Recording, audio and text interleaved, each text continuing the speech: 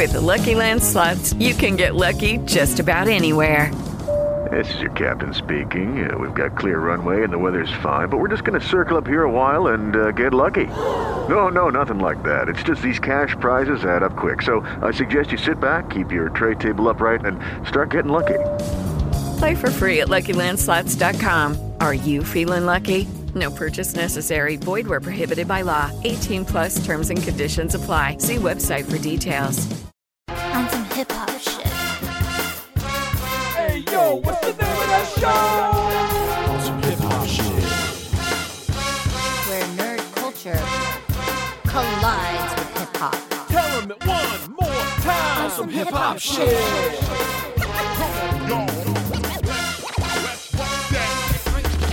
The strength of a Jedi's in the code that we live in. You ain't heard about us. We on some hip-hop shit. Underground for when the knock this thing. You want some hip-hop shit cause the music's like hypnotic.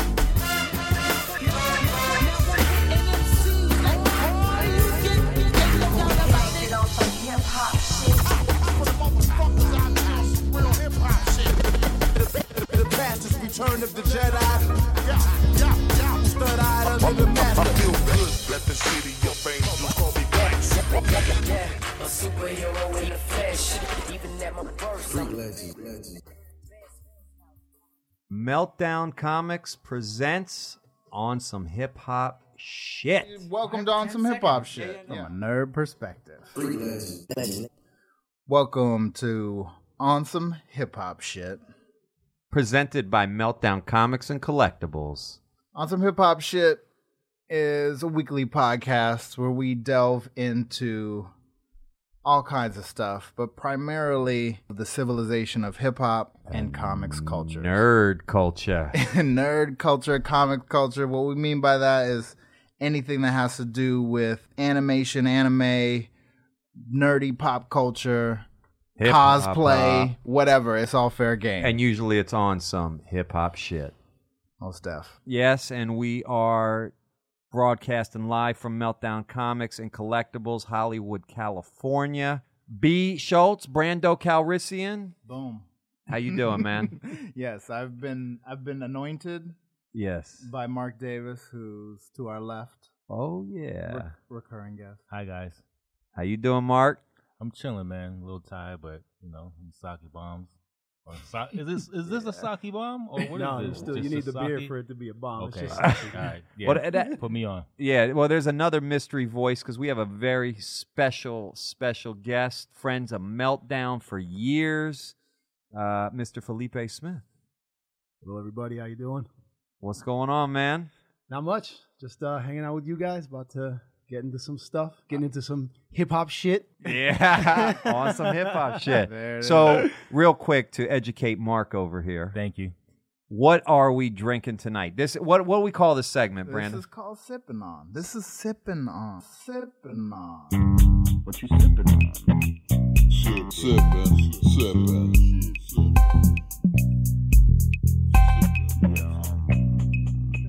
Yeah, someone educate me to the sake shit because I don't even know, man. I had it once. It was. I didn't really like it. I got to be honest, man. Right, let's see. But I heard so much about sake, but I never like it was cold. I didn't like cold sake, man. Someone put me on. All right. Well, yeah, I don't know. I'm not an expert, but I don't know. I lived in Japan for 4 years. And this kind of that is why we're having the sake, by the way, because it's to honor Felipe's Japan excursion. But yeah, usually found in translation. Right. Yeah. Yeah, it's made from rice. I guess like the most popular kind. There might be other kinds of sake actually, but I think this one's definitely from rice. The other one, not too sure. I'm looking at it right now. So what do you pronounce that? It's actually sake. It's not sake. That's how us Americans say it, but it's sake. And if you're in Japan, you would call it osake with an O first. Like a lot of things, it's part of the language. You add O to something like mizu means water, but you would say omizu. And, you know. So yeah, you'd be osake, but. Osake. Yeah, but it's sake. If you say sake, it's like karaoke. It's actually karaoke, but we call it karaoke, sake. We just like that E sound, I guess. That lazy American. I mean, the lazy tongue of Americans. as someone who's multilingual, what's that process like? I mean, what do you mean? Like when you come from another country, right? Right. And then you get fluent in English. You get fluent in their language. Right. But someone who speaks English can't even be bothered. Oh, well, you know, I think, I mean, I had the advantage of growing up with both English and Spanish at home. Right. I was born in Akron, Ohio. Of all Hey, places. I'm from Ohio. All right. LeBron. I'm originally Cincinnati, then Cleveland.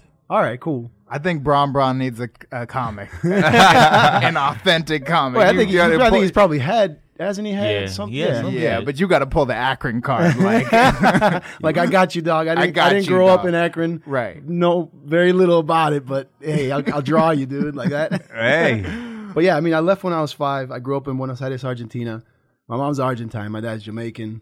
We all speak Spanish and English at home, so it's kind of weird coming back to the States for college at 18. I've been gone for 13 years. I was saying earlier, we're going to talk about hip-hop. I missed the golden age. I didn't know, I mean, everything, all the heavy hitters from the beginning, all the guys that really like set things off for everyone else and kind of set it up as a culture. So what years were you gone then? So I left in 83 and I came back in 96, 97. Holy, yeah, that is, you just missed it. Yeah, I missed it. You missed Fat Boys, Run DMC. Oh, yeah. All the way to Public Enemy. And, everything. I mean, the real Beastie Boys before like Sabotage and all that stuff. Yeah. Right. Yeah, I mean, KRS-One, like all these guys, like I got back. Yeah. Right. I knew Tupac and Biggie. That's what played on MTV Latino in Argentina. And I was like, oh man, look at these guys. Right. And it wasn't even like their early stuff. It was like, you know, California Love for Tupac. That's already near the end, you know.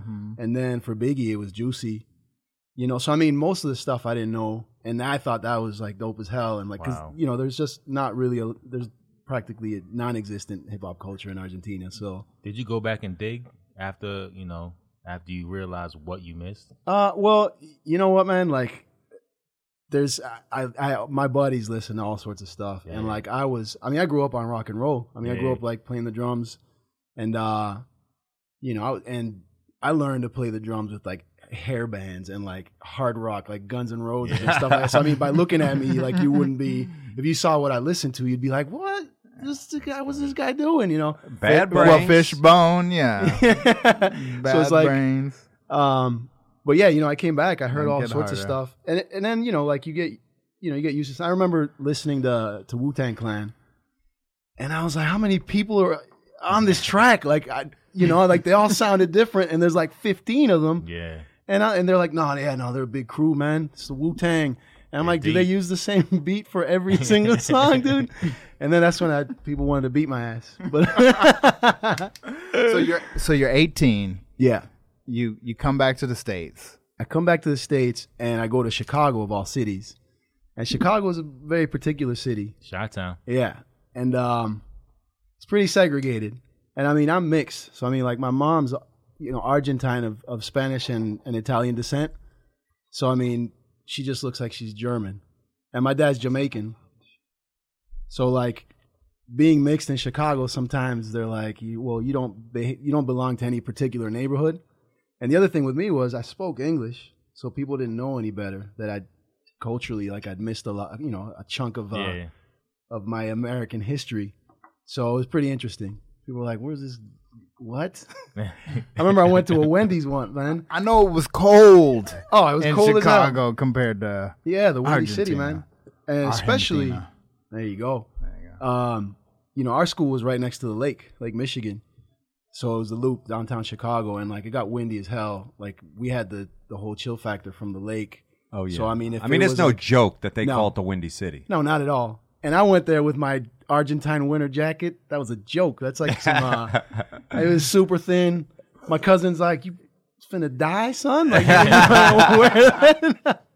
what are you doing? And I didn't wear any gloves because you never really had to wear gloves in Argentina in the winter. Yeah. And like I learned real quick, like my knuckles got chapped and cracked, and I was like, "Whoa!" That's the hawk. They call it that. That's where the hawk came from, right? Mm-hmm. They call it the hawk. Comes down from the lake and off the lake. cuts right through that jacket. Yeah. Go.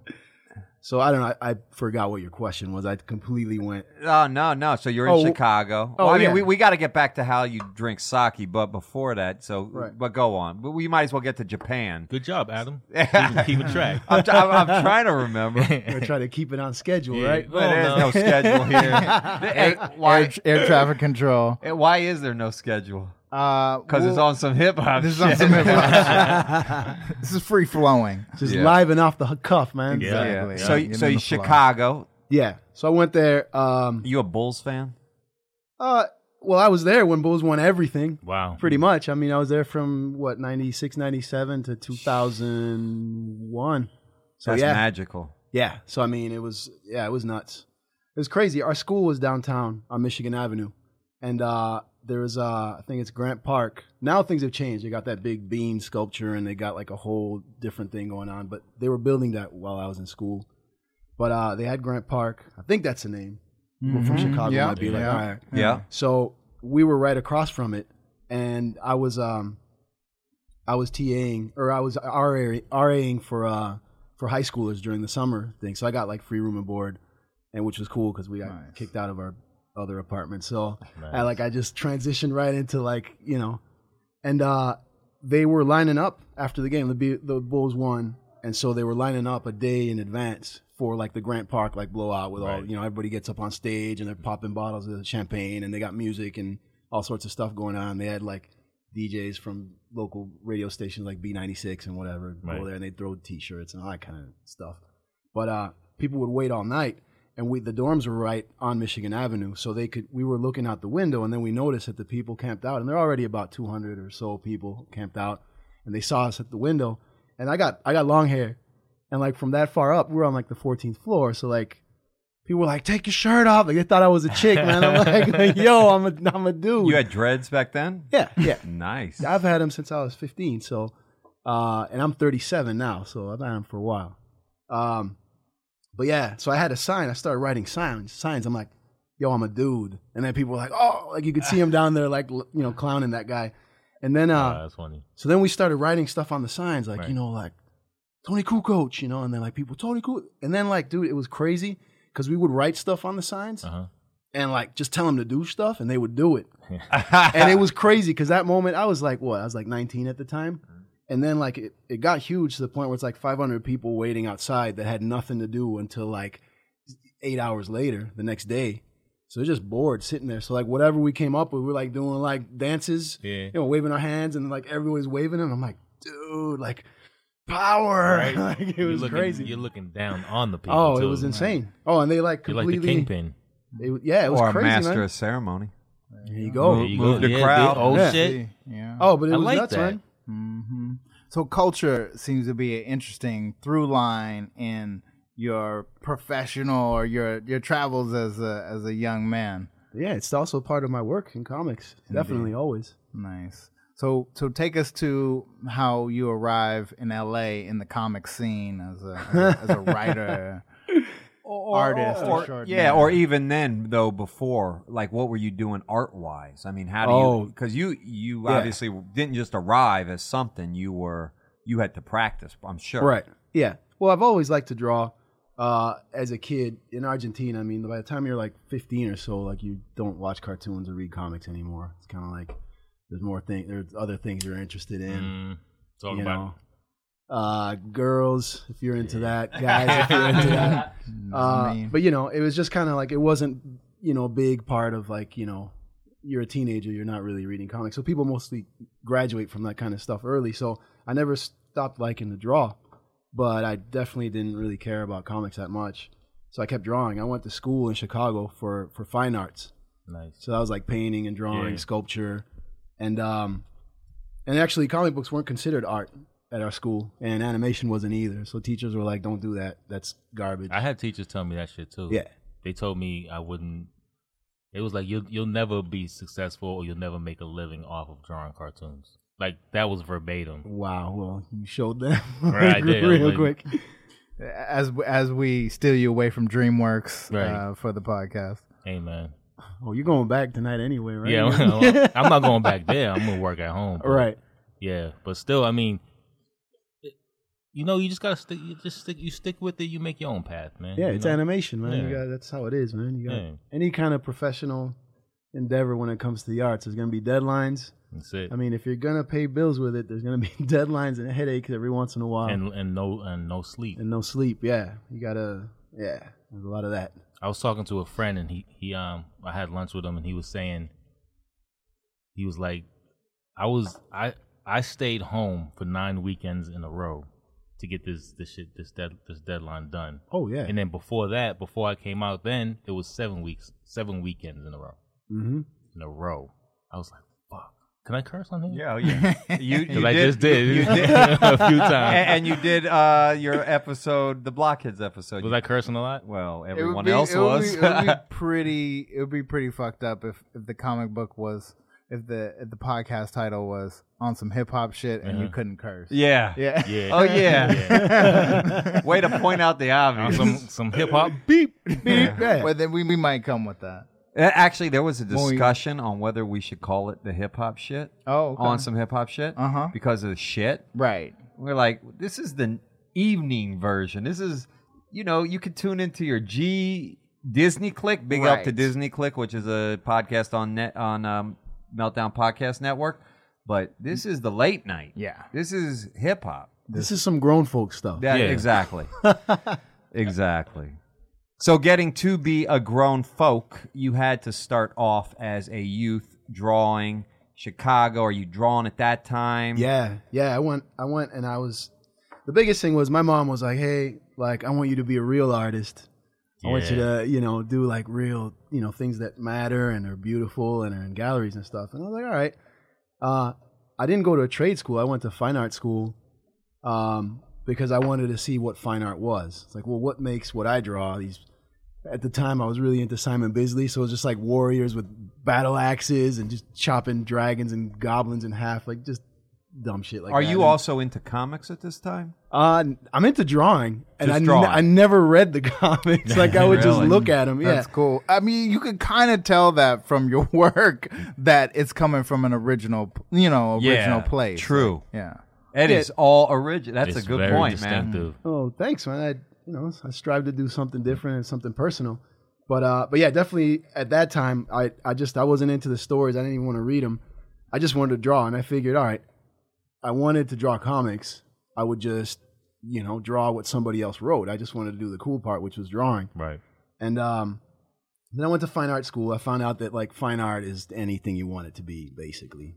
You could take a dump in a bucket and it's going to be, that's art. That's an expression of you as a human being. Yeah. And as long as you can back it up with some kind of thematic and that's art. I was at the Modern Art Museum in London. I don't even know the name, and it fucking sucked. I mean, I was like, my kids, and this is a story that you can always, you're right, you say that, but it's true. Oh, it is. You can really do whatever the hell you want and call it what you want. Because that shit is a hustle. But a lot of these motherfuckers are getting away with murder. Yeah. Oh, yeah. I mean, I look at your guys' stuff, Mark, Felipe, I look at your stuff. To me, that's the shit. Good line work, good just what you guys do and how you guys express your artistic creativity is what I prefer. Thank you, sir. We will pay you later. Expect a check in the mail. No, we got you. Well, it's like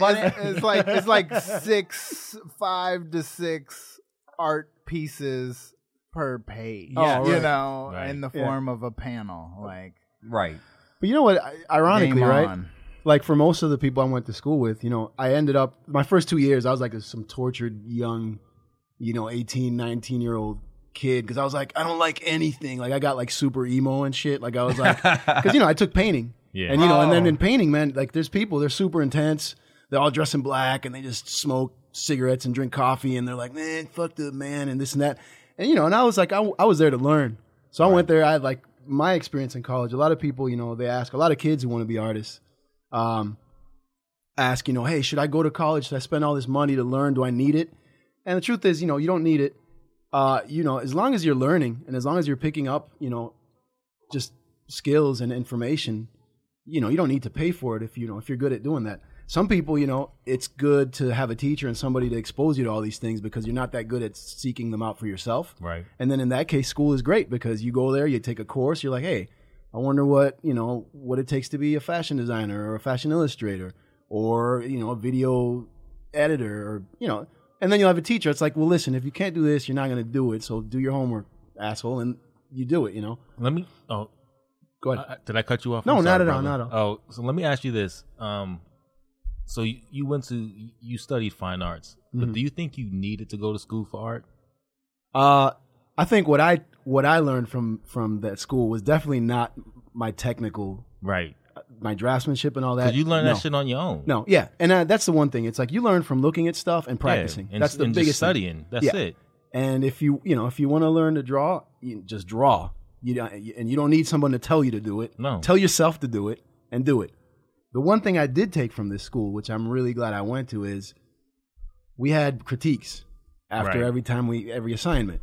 And people would turn in pieces of cardboard with spit and gum and fucking bird shit on it. And then they would talk up a whole thesis on it for 20 minutes. And that shit was and they'd get an A. Well, there was no A. It was pass or fail. But they would pass. And and I saw a dude, he's like, help me out, man. Stomp on this piece of cardboard and grab shit and just fucking let's fuck this piece of cardboard up. And this have is my a project. story behind it. Yeah, and then be like, this is society. And that's the hustle. We're all being trampled on man. by the man. And you see these specks of shit. Well, that's what life does to us. Dude, as long as there's something you're expressing through what you're doing, that's art.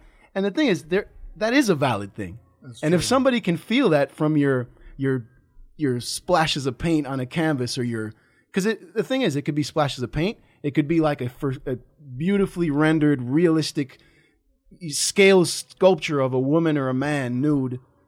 I mean, it says anything to anybody. I mean, what makes some Degas ballerinas done in pastel more art than a gold-plated toilet with flowers growing out of it? Nothing, man. It's either you like it or you don't.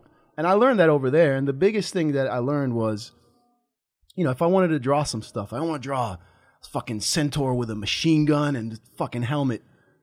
The teacher would be like, well, that's fine if you want to draw it. Why? What does this say to you? What does it say to us? What's the reason?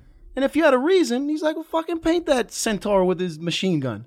But if there's no reason, he's like, well, you need to think this through a little more and figure out what you're going to tell your audience about yourself as an artist through this piece. And if you're saying something through it, then that is art. Right. And I did learn that. And as far as I'm concerned, everything I publish, I definitely put, my personality and the way I see things and my opinion on a whole bunch of things in the work. And I do it through dialogue and funny pictures and a lot of grotesque. And badass bitches. Right. For sure. But yeah, there's never really as crazy. You can flip through. Which is interesting, by the way, because I want to get into that because that is something that is amazing, which I think you did with Peepo-Chu. Thank you, sir. But you also went to work for Marvel. Mm-hmm. And they don't necessarily let people do what they want to do. But that's where your craft comes as an artist, man. Okay. Oh yeah, dude. It doesn't matter. Should we jump there or no? Should we wait? No, I'm all up for time traveling because we should. It would be great because when I remember Felipe, it's just this dude with his incredible amount of energy, Hell and yeah, passion, and man, I am a Comic-Con, seeing him at the Comic-Con floor, drink and draw, wherever we went, there was Felipe, mashing, drawing, talking about what he's up to, and that was San Diego, that was LA, in the aughts, and talk about. I just want to jump over there. Yeah. Hit Japan, and then all right, and then present day. Yeah, and then present we could day. do that. Okay. Yeah. I mean, when I started out in comics, the one thing I knew for sure is I didn't want to do what everybody else was doing. I refused it, not because I'm special, I'm so much better than everybody. No, it's just I wasn't interested in what was going on in comics, and we're talking. This is back in 2001. I came to LA from Chicago. I came to make it in animation. Did a couple tests. They were like, no, you're never going to work in the industry. Really? Oh, yeah. one of the tests I did, I actually work for that company right now. I did a test for Nickelodeon. I work at Nickelodeon. I do character designs for Nickelodeon's Teenage Mutant Ninja Turtles. Yeah. That's my full-time job. And then, my Marvel stuff with Ghost Rider is also full-time. I have 2 full-time jobs, and I don't have a life. But my first test coming to LA was for Nickelodeon for Invader Zim. And that test was crazy because it was like design 37 characters. Oh, hell no. Yeah. No, things have changed a lot since, dude. Damn. How many did you design all 37? Oh, yeah. I stayed up all night. I did it, and I handed it off. And Did then they it give was you like, a week, or how long did they give you? No, I did it overnight, dude. But how long was the deadline? It was the next day? Yeah, I guess. I mean, that's when I did it. But I also, But you're... See what? That's a machine. This dude is a machine, like literally a machine. A party machine and a work machine. I seen him party, too. You did, right? I saw him in Meltdown partying. He's a hurricane, bro. That's my nickname for him. I might have drew a picture of you as a like you had I want to see hurricane that, body, like it was like Tasmanian devil style. yeah, hell yeah. Oh man, but yeah, I mean, like the biggest thing was, I didn't want to do any superhero stuff at the time, at all, and the main reason was because I couldn't. Like there were no stories that were fictional or anything that I thought I could ever come up with to do that. But the one thing I realized was you write about what you know. And I knew about, the kind of struggles I was going through, just working minimum wage jobs at bars and postal centers and whatever. And so, yeah, I didn't want to do that. And I decided, the other thing is I did these tests and people were like, you're never going to work. And I didn't want to write for kids. I wanted to write for an older audience. So there was sexual content in the stuff that I did. There was violence. The dialogue wasn't like dialogue found in comics at the time. There was cursing. There was a lot of slang, vernacular, just people sounding the way they do on the street. And it's something that I paid close attention to. I think going back to our talk about culture, I noticed that right away when I came back to the States, is how like people within one city, which was Chicago at the time, depending on what area you were in, people spoke really differently. And when I got back to the States, like I was straight up standard English, textbook English. I knew no slang. I mean, now I sound like ridiculous. I mean, it's just the grossest, devolved into like the grossest kind of English you could listen to. But at the time, I remember going to Wendy's. I was going to tell you guys about that. So I went to this Wendy's. Yeah. And at that time, like I was 18, my hair was shorter. I didn't, like now my face, I got to shave twice a day if I want to be clean shaven at night to go out. Right. But at the time, I was like a squeaky clean 18-year-old, and I went into the Wendy's and I'm standing in line and like I was just overwhelmed by this menu. There's no Wendy's in Argentina. And I'm like, oh, they got square patties. And I was just like, whoa, this is a trip, man. The hamburgers are round. What is this? And like this lady's, she's sitting there and then she's like, what y'all want? And like, I had no idea what that was. She's like, well, what y'all what? She's like, what y'all want? And then I was like, oh, what do you all want? Is what she was saying. Right. I'm like, oh, okay. I'm like, and I was like, I haven't decided yet. And she's like, huh? And I'm like, I've yet to make my choice. Yeah. Please wait, And she was like, where are you from? And I'm like, oh, I'm from, I was born in Akron, Ohio, but I was raised in Buenos Aires, Argentina. And she's like, oh, where's that? You're cute. And I was like, she was about to eat you up. Man. You thought you were getting food, but you were about to get eaten up. Dude, she could have folded me into a pretzel, dude. Like she looked very strong. So, yeah, at that time, like I was figuring out like people's lingo and what they were saying, And then, after living in Chicago for like a couple months, already I was learning all sorts of stuff, and then went back home. Was the gangs heavy back then? Well, I lived. Yeah, I had no idea that they were, and I just didn't know because like anywhere you go somewhere else in the world that you're not familiar with, you're like you take everything in, and you're like, all right, well, I guess there's always trash everywhere, broken bottles, and people just hanging out at all times of the day doing nothing. I was like, that's just Chicago. These guys are. Maybe it's their day off and they're all just hanging out on their porch, like just hanging out. I had no idea what was going on. Like all sorts of drugs were being sold on my block. And like, it was weird. We had like an old home in front of our building, and then 2 blocks down was like enemy gang territory. So like we lived between 2 gang areas. We were like right in the sweet spot, and as long as we didn't cross a certain street, we were fine and nothing happened. Jesus. I didn't know that, but you know, we shared this. There's this house, and it was split. The landlord he split the house in half. So he rented half of the house, and he lived on the other house, and he just split the stairs into 2 doors. Right. And like we had a fence or like a gate, like an iron kind of gate thing going around the building, and like it got crashed into twice by cars. Damn. Like cars running away from other cars, and like, but I was all oblivious to this. I was going to art school. I was like skating downtown, doing skate videos, and just being stupid. And then I come back, I'm like, oh, our apartment's destroyed. Like, what happened? Right. And like, you know, and you know, my roommate, I guess he thought I was, because he was from Chicago. He was from the West Side. Like basically the harder, rougher areas are the West Side and the South Side in Chicago. And I mean, like there was Cabrini Green, but that got cleared up. That doesn't exist anymore. That's like a big project. Condos. Yeah. But you know, when I was over there, I had no idea. And I remember one night, you know, I was hungry, and I'm like, I'm gonna go to that White Castle. Oh, and I'm about to step out, and then my roommate's like, "Fuck, you going?" And I'm like, "I'm hungry. I'm gonna go get some food." He's like, "No, you're not. You better eat that white bread you got in the cupboard, man. You better eat that with some ketchup or something." I had nothing in the fridge. Like I was so broke.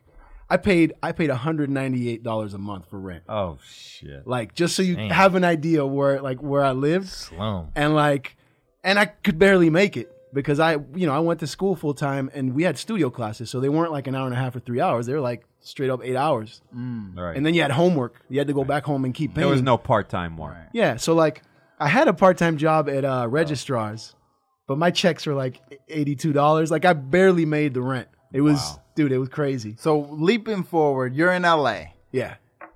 You get turned down for your submissions to Nickelodeon. Right. Now what? Yeah, I mean, I went to Sony, a couple different places, but they were like no-go. And then at the time, I was really into, like, anime was kind of popping off. They had, like, Tsunami or whatever, like, back in the day. Like, I came back, but, like, that was, like, they had Big O, and this is, like, 2001. Big O's dope. And Pokemon, like, had blown up. That was the point where, like, Pokemon, and then it was Yu-Gi-Oh! and the Digimon and everything, man. Like, it was all... And what happened to the studios was... Man. They were like, man. dude, yeah, man. Yeah, man. That's funny. They, what happened was... I'm going to take offense now, man. I'm half Jamaican. You guys that's stop, why man. I said it, man. We're trying to make you feel at home. But what happened was these studios wised up, and they're like, dude, these shows are done. And we can acquire these properties for pretty cheap. And then we got like 56 episodes that we can air for nothing. There's no production downtime. We don't have to pay anybody to make stuff. We don't have to do anything. We don't have to pay help for all these artists or anything. And so what happened was when I was looking for work in animation, all the studios were angry that they were getting laid off because of like the success of anime.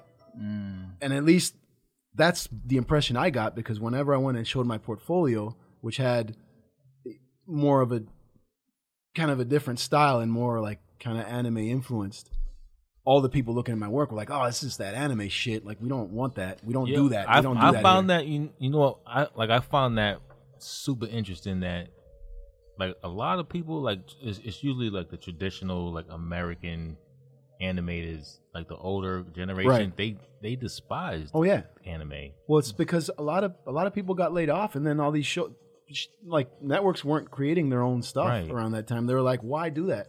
It's way cheaper to just do this. Kids like it." Yeah. So I was kind of at that time, like I think kids now that are into anime and whatever, and they're out of school and they're looking for work, perfectly fine. I'm on Turtles. Yeah.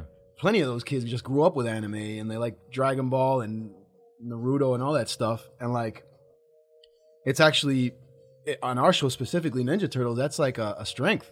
Yeah. If it's an action show with comedy and stuff, but I mean, just doing the right shots and figuring those things out, which you learn from looking at anime. And that's what I'm saying. Like anime, like I always thought like anime, they because it's like a lot of the popular shows were limited animation. Right. They spent a lot of time with dynamic compositions. Exactly. And if you study that stuff, I know now, like all directors, they want your shots to be dynamic, right? You know what I'm saying? And anime's been doing that. Mm-hmm. So I never understood why did they look down on anime when it's really what you should be looking to make your show like that much iller. You know what I'm saying? Yeah, I think the thing is, the animation is minimal, and you got like those like moving mouth loops for talking and whatever. But I mean, that's just those things are done on a budget. They have to be done really quickly. Yeah.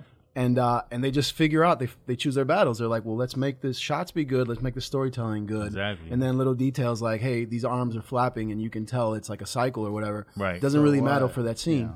But I think if you look at the Disney tradition of animation, everything's, there's like fluid, double and triple, animation for stuff. And and it's fine. And I mean, I can see somebody who's really into like really bringing a character to life and breathing life through it with fluid animation. You look at anime and you're like, what is this? It's they're not even moving. Like it's just a sidewards pan and with a flash of light, and there's nothing. Upshot. Yeah, I mean, like Dragon Ball. If you look at the cartoon, I mean, that's the biggest example of that. Yeah, it is. It's just but that is for like that is some hip hop shit though, because. Someone, an anime, they're not going to be like, oh, we don't have the budget to do it. You just do it. You make do with what you got. Well, yeah, we're going to make it work. Japan's really good at doing that. We're going to tell our story. Mm-hmm. And that's awesome. I mean, I think what's really cool about your trajectory as a creator and as an artist was like that same ethic of, I'm going to make it work.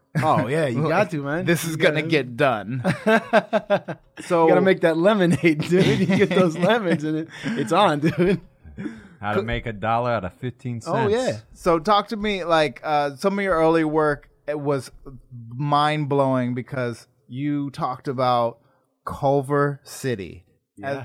As someone that's where I reside right now. Of Argentina, Chicago, Los Angeles, ended up writing and drawing about Culver City in particular, which was just genius to me. Just walk me through that phase of your life and get us to the point where you say, I'm going to Japan, guys. Yeah. Well, the biggest thing was, once I didn't get into any studio and started working at restaurants and postal centers and stuff, I went through like 8 months of not drawing anything because I had 2 jobs just to make rent. Yeah. And like they were both minimum wage. And, it was just like back to back. I'd go to Westwood for this Chinese restaurant, then I'd ride the bus back, the number 12, that Blue Palms bus. Yep. I'd get off at National, and there was a postal center on the corner, and I would work there, and I lived like a block from there. So I'd go back and forth all day, every day. And that's when I decided, like, I need to draw for a living. Because, at least I could, take care of rent and everything. But I didn't have time to draw, and I was going crazy, dude. I was messing up on the FedEx machine. Like, I was doing, like, messed up transactions and canceling them so I could print out a sticker to draw on, dude. Like, I was dying, and I would just draw faces, and I was, like, going nuts. Do you have any of those? It's probably somewhere, yeah. I need to find those. I keep stuff. You should put that up on, like, your Instagram or something. Yeah, you know what I have? I have a box full of, like, sketches and, like, unseen, like, stuff. I'm just holding on to it for, like, a book at some point when, like, people really want to see it. That shit collects. I'll have a lot of stuff, yeah. But yeah, I was just like, well, and then I went to I just went to a Japanese bookstore. I went to that, what's the name of that? Nitsuwa Market on Venice. Yeah. I went there and then I saw like they had, now it's smaller. Venison what? Venison, it's not Overland. It's like, I want to say national. It's not national. It's not national either. It had all that manga? Oh, dude, yeah. Their section was way bigger back then. And like, it blew my mind. And I was like, oh, like I went crazy. Yeah. And I looked through everything, and then, and I was looking at stuff, and I'm like, this person drew like 50 volumes of these 200-page graphic novels? Like, what? And then, like, my mind was completely blown, and the biggest thing was, like, most of this stuff didn't look like what we saw on TV as anime or what the comics we got. If you look at the comic, the, manga, quote-unquote, there's just comic books, but, like, if we look at Japanese comic books that made it out here, the first ones were Gunsmith Cats, Blade of the Immortal, Evangelion with Viz. Yeah. This is all like late 90s. Did Lone Wolf and Cub in there? Lone Wolf and Cub and what's the other one? Like Appleseed, that kind of stuff. that all looked like they were very specific styles that were like super anime. Right. You know, the big eyes, the really clean line. Blade of the Immortal didn't. It was sketchier, but it was Neither like was samurai. One. So you're like, that's Japanese. You know, like it's from Japan. Full Metal Alchemist. Yeah. Full Metal Alchemist. Well, that's way later. That's way later. But Gunsmith Cats, that kind of stuff. What I looked at, man, like a lot of these comics looked like indie American comics drawn in Japan. It was all Japanese, but it was drawn by a Japanese person, but like the style was nothing like what you would consider being Japanese. No. And so many things. There was like Grappler Baki, which I thought was like ridiculously horribly drawn. I was like, what is this? Then it grows on you and you're like, man, this is genius. Did you see the anime? No, I want to. I've seen clips and stuff. Me and Mike used to bug off that anime because he used to scream like Dragon Ball. Oh, dude, yeah, of course, man. If you're fighting and you got like just the kind of muscles that don't exist on even a Mr. Olympia, dude, like, yeah, you got to scream. You got to let that heat out somehow, man. But once I saw that, I was like, yo, I need to do this. Like, I need to just write. And the other thing that I noticed was it wasn't people fighting. Like, it wasn't all Dragon Ball. It was like a lot of people sitting around talking. Right. And like just wearing suits and just drinking coffee and talking. And I'm like, well, you did a full series of people just talking? Like, these stories must be something because nobody's buying this to just look at drawings of people hanging out doing nothing.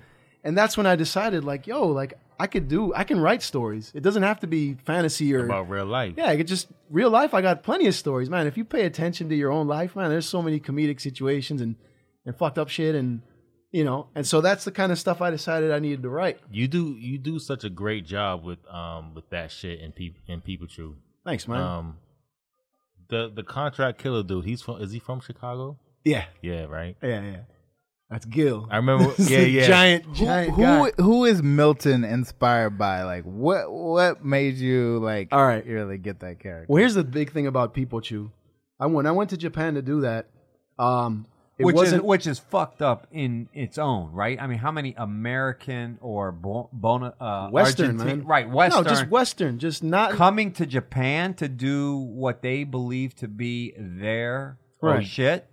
Coming in the 90s, many. All right, I'm not gonna name people. Yeah, I know people. Yeah, there's people who've gone this guy and have boasted of going to do that, but then like nothing happened. But Westerners who have accomplished creating their own series that they've just did designs, drew, came up with a story and everything through the largest publisher in Japan, which is Kodansha. Just one, right? And that's me. Hey, Felipe Smith. There you go. To this day. To this day. But listen. This is what you got to do to achieve that shit. This dude taught himself Japanese. Taught himself. Am I lying? Yeah, no, I did because I figured pre YouTube. Yeah, man. This is the type of cat we dealing with right now. Someone pour me some sake, please. Yeah, I got you. Who wants the milk style? I got you. It's the young man. Well, yeah, I am the youngest here, so I should be pouring for everybody. That's about to be the last drink on that one. Is that going to keep? No, this got you. This is a full cup right here. All right, that's for Mark. I got you. Like, son. There you go. Boom.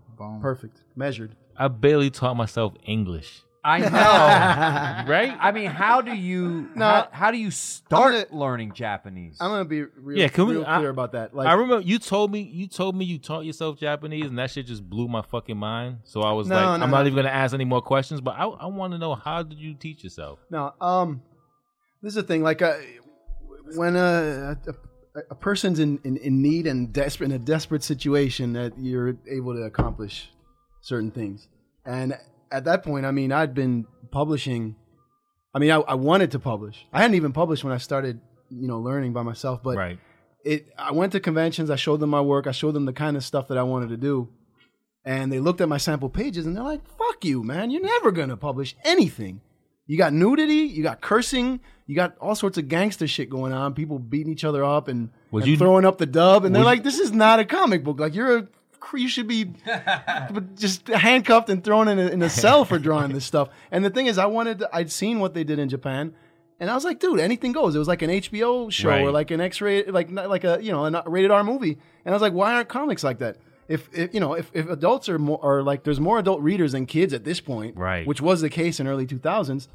I'm like, well, why isn't it written for adults then? Did you ever get deterred? Like, like, oh man, maybe I should tone it down a little bit. Hell no, man. Dude, no. I love That's that rock shit. Yeah, right. That's that Bad Brains. That's that Fishbone. I love that. That's that rock shit.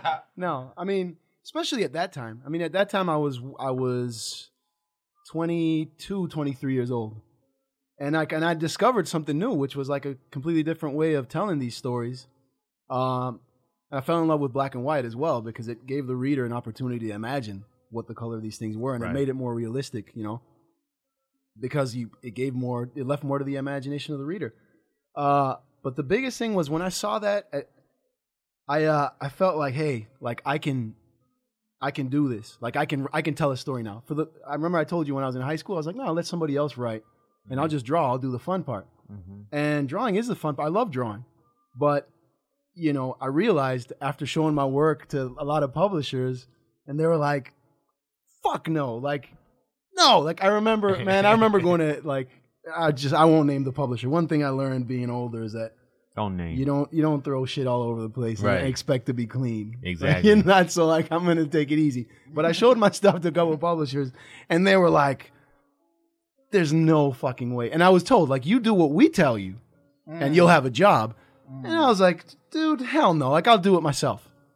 Back then I was young enough to feel that way. Yeah. Right. I think now, like, sometimes you got to play ball. You don't have to change what you do. Right. But then, But time you got is to be definitely creative about it. Yeah, exactly. So at the time I was like, no, I'm just doing me. Fuck it. I'll serve soju and change laser discs at a Japanese karaoke bar and do my own shit on the side. And when it's done, I'll put it out. And at that same time, I was like, yo, I'm going to learn. I mean, if all these American publishers don't want to do what I'm doing and they're not into it and they don't get it, I need to learn the language of the place where they're already doing it, and they're probably going to be more receptive to, just my mindset and the kind of work I want to put out. So I started teaching myself Japanese, but it wasn't because, like, I'm super smart or anything. It was just like I really wanted to do my stories. I still do. Mm-hmm. I was 23 at the time. I'm 37 right now. I still want to do my thing. I've got a lot of stories I want to tell. I enjoy doing it.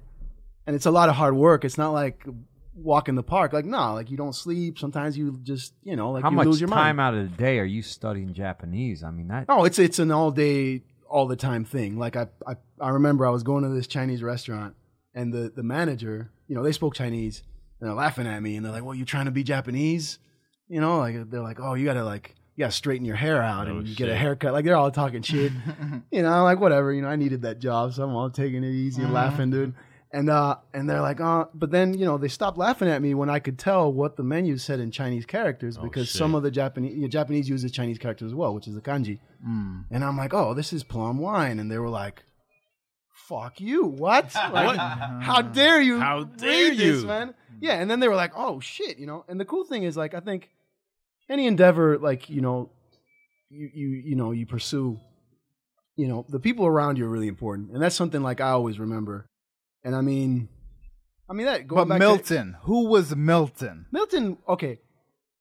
Milton is every fan of Japanese culture, be it music, comics, anime, culture in general. Like, oh, I love the tea ceremonies, and I love any fan who's just enamored and fully in love with a culture that they only understand a minimal part of, a very superficial kind of minimal part of, is who Milton is. I'm Milton. And I think that speaks to so many people. Hi, Milton. I don't even know if you knew it at the time you were doing it. That's what it was. It was for. I mean, it was the biggest thing about Peepo-Chu is that it's a book that addresses two audiences, a Western and an Eastern audience, and it was mainly for Americans and Japanese readers. And it's got, so far I've done varied casts. So there's Milton, who's a kid from Southside Chicago. And the other thing I've done always is, like, I've represented everybody in my books. So, like, Milton's a black kid from Southside Chicago. Then we got Jody, who's, like, nondescript. You don't know. He's toned light gray. Right. Kind of like some other characters I've drawn before. Mm-hmm. But basically, you can assume that either he's mixed or he's something. He could be the other thing that you don't know. Right. Then there's Gil, who's the white owner from Westside Chicago, who, besides owning a comic book store, is an assassin for hire. And he's like 12 feet tall, and like he's just a brick wall. And then you've got the side of Japan, because Peepo-Chu starts in Chicago and Tokyo. And so the Tokyo side, you've got Morimoto Rockstar, who's an up-and-coming Yakuza young guy who loves American culture, and he's the counterpart of Milton. He's kind of the foil. Milton is this kid from Southside Chicago who loves this anime called Peepo-Chu, and he cosplays like that character, but only when he's downtown Chicago. He would never dare dress like that in his own neighborhood because he'd get his ass beat. So he's wearing White Sox gear and like trying to fit in with everyone else, which he hates because it's not his true self. He looks like Eazy-E though.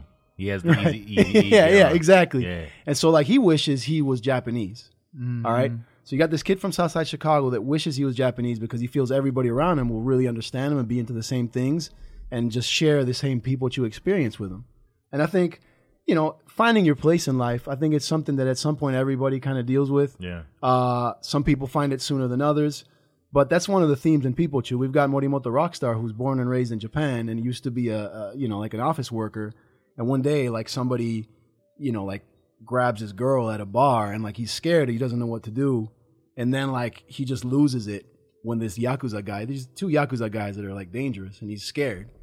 And they like tear her blouse off. And then he just loses it and like just beats the shit out of them. And stabs some chopsticks in their hands, and like he just gets crazy with it, like he just gets wild. And then they're about to shoot him, and somebody like slices the hand that's holding the gun off. And then there's Aniki, who's his like older brother and like the Yakuza boss, who says, "Hey, I like your style, kid. You looking for a job?" So this guy becomes a Yakuza member. And then we've got another side of Japan, which is the Japanese schoolgirl. And there's two. There's Kawamori Reiko, who's actually a Gravia model. She's a model for weekly comic books in Japan, usually Shonen Jump, all these, Bleach, Gantz, all these comics that kids read. That they don't know is that the cover, you barely ever see characters. You always see a girl in a bikini, really young girl, between 13 and 15 or 16, different culture. Right, yeah. And those published, like those books are for like a younger audience. So she basically is one of those girls. She's got a killer body for her age. And she's very, chesty, which in Japan, that's not a very common thing. So she really stands out. So she's been like, recruited to be a model and everything. And so she doesn't like being objectified, but it's also Japan where it's kind of like, it's not seen the way it is maybe in Western culture where it's like, hey, I'm a woman and like, how dare you? Over there, it's like, well, yeah, I'm a woman. And that's part of what, woman, I'm different from men in that respect. It's different. I mean, that's a whole other subject. But basically over there, that's kind of what it is. And there's this little nerdy girl that goes to school with her too. So basically I've got, a lot of different parts of society represented here and culturally. And so Milton is all the kids here that are like really into anime and video games and manga, but that are not as aware of what's going on in Japan. And I've also read, online and stuff and some reviews that they're like, well, people choose a little bit behind because now we have the internet and stuff. Yeah, when I was doing this, it wasn't the case. You couldn't read Shonen Jump the same day online. Yeah, right. You couldn't like find, torrent all your animes. You couldn't do any of that stuff. Right. And, this book came out in 2009, man. Yeah. Like I said, or 2000. Yeah, I went to Japan in 2008, came out in 2009. This was done a long time ago, even though people are just finding out about it right now in 2015. Wow, they need to come up with a term that, you have before Christ. Before internet. Yeah. right. BI, right? How did the Japanese audience take Peepo-Chu? That's funny. This is the one thing that most, I'd say 99% of Japanese Japanese comics creators have in common is that they're all Japanese. So when you grow up in the same culture as all your readers, and especially Japan, which is a homogenous society, right, most people have had the same experience growing up, for the most part. Right. All right? They've gone to a certain kind of school, they've worn a certain kind of uniform, they've watched a certain kind of comedian on TV, they've eaten a certain kind of lunch that everybody's eating. It's the lunch your mom makes you, your obento with rice and a plum and this and that. You went to college, had the same experience. For the most part, every character, unless it's fantasy, has a name of someone you went to school with that had the same name. It's like a big shared experience in comics. So most people can pick up a comic and feel right at home and understand what's going on. That's interesting. Now for Peepo-Chu, not only is the writer of a different of a different culture, different background, different ethnicity, different everything, country, everything. The characters are also really varied, and even though Japanese comics have characters who are American or from Africa or from, the Middle Ages or they're dragons or whatever, they all tend to behave like Japanese people, regardless of whether they're like from planet Namek and they're Super Saiyans or whatever. No, they're Japanese cats, and they behave the way a Japanese person. They're ashamed by the same things. They're overjoyed by the same things. Sexualized by the same thing. Yeah, exactly. But it's things that, an audience understands. And for me, I wanted these characters to feel and sound like American characters when they were. And the more challenging part was making them sound and feel like Japanese characters when they were as well. And that's where, I talked to my editor, and we have long, 4-hour talks about, no, that's not how a Japanese girl would react. Yeah. She would not be offended because, this and that and the other. And I'm like, well, what? But the thing is, it's also a comic. So, just like Japanese people in comics high-five and hug each other and do all sorts of things that people don't do in Japan in general. You don't hug your friends in Japan unless, you're trashed drinking or they're really close friends from childhood, or you guys are just two kooky Japanese people. Right. That decide to do that, but for the most part, it's not a common thing. Yeah, I love that word. And same thing with shaking hands and high fiving and stuff. By the way, you say high touch for high five in Japan. It's the high touch. High touch. But just that word in general, touching, touching, someone else is not a big part. Which is crazy because when you get on that train in Tokyo, you do all sorts of things. Yeah, exactly. Yeah. Shit is violation. Let me jump. Let me teleport again. There's a part of volume 1, Peepo-Chu. I think the chapter is named Nasty Vacation. Oh yeah. And this is one part of Peepo-Chu where I'm reading. I have small children in the other room, and I'm like, I can never let them see this ever again until they're 18. Yeah, well, not even. Yeah, not even. It might be 25. Yeah. Once they have their own kids, they can read it. And it's funny. I went back when we were getting ready for this interview. I went back and looked for my Peepo-Chu. I realized I put them out of the house. Did you? Wow, it's they're in your trunk. They're out in the garage. I will say I have mine on the top shelf. Okay. Unreachable. Oh man, I've gotten texts from people, yeah. Friends who got it, and they're on the way back from the convention on the train or the airplane, and they're like, "Dude, this is the hardest thing to read in public." I'm looking over my shoulder, making sure people don't see me reading your shit. Yeah, but we're enjoying it because it's not just just guilty pleasure. Even though there's that element of it. Those are some nice boobies. I think. Can I say that? Do you remember? You did your homework on boobies. I wonder how you got that. How'd you get that influence? No, what was really cool is that you have this highly sexualized, highly charged, chapter, right? And you have Jody, who's the character who's kind of he's a little bit of studio gangster in him, right? But he's telling the story of his conquest. Yeah. All right, that was great. And then at the same time, he's telling the story, and you're seeing the conquests. There's these little word bubbles, or maybe even thought bubbles, and you don't even know. That says I'm a loser, right? Yeah, and he's killing it. He's though, bragging on it. Yeah. It is the quintessential expression. Yo, you know what? Lying on your dick. You know what? Encapsulated in one chapter that shit, of Peepo-Chu. That shit is the J. Cole song. Mm-hmm. You know the J. Cole song that they playing fucking 100 times a day on the radio right now? Right. Talking about now you want my little man. Yeah. He's talking about having sex for the first time, but he's bragging to the girl like he's a pro or whatever. He killed it. But he killed it, but he never had sex before. Right. Someone should do a mashup with that shit, with that song and those images. Right. Oh yeah.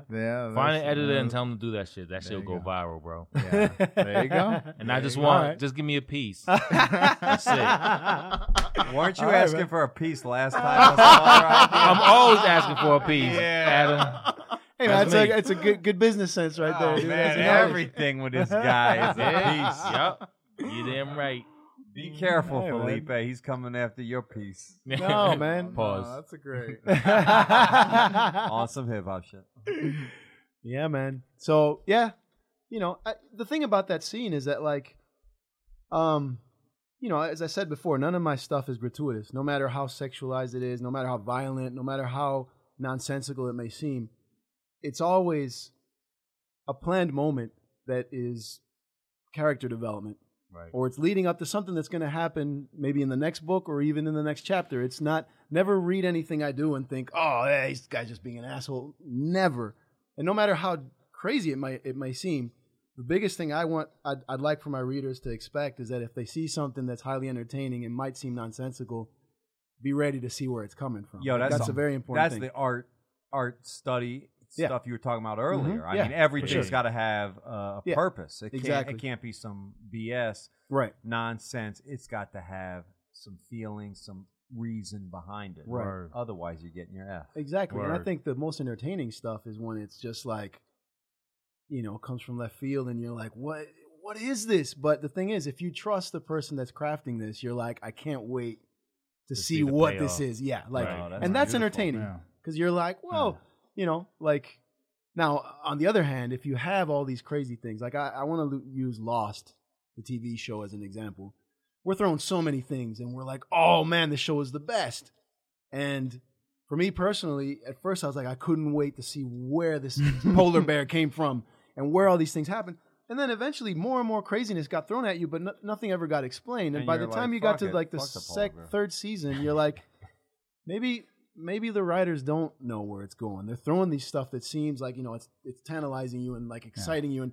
But then they're like, I don't know where to go with this. I was out after season 3. Yeah. I was out. That's the point where you realize they're just doing stuff and like you might never find out. But it lasted 5 seasons. But your shit is not like that. No, I try my best not to ever do that, A lot of times, just from writing stuff now and seeing and also talking to other creators, it's important to know when to, put down the breadcrumbs and kind of lay a path for the reader, and have these Easter eggs and stuff. And the more you can plan ahead, the better. Sometimes things change. You plan for something, and then as different dynamics start taking place in your storyline and other characters kind of do their thing, you're like, whoa, you know what? What if instead of this guy doing this, we have this other guy do this? Mm-hmm. And then so sometimes, things like come out of nowhere that are way better.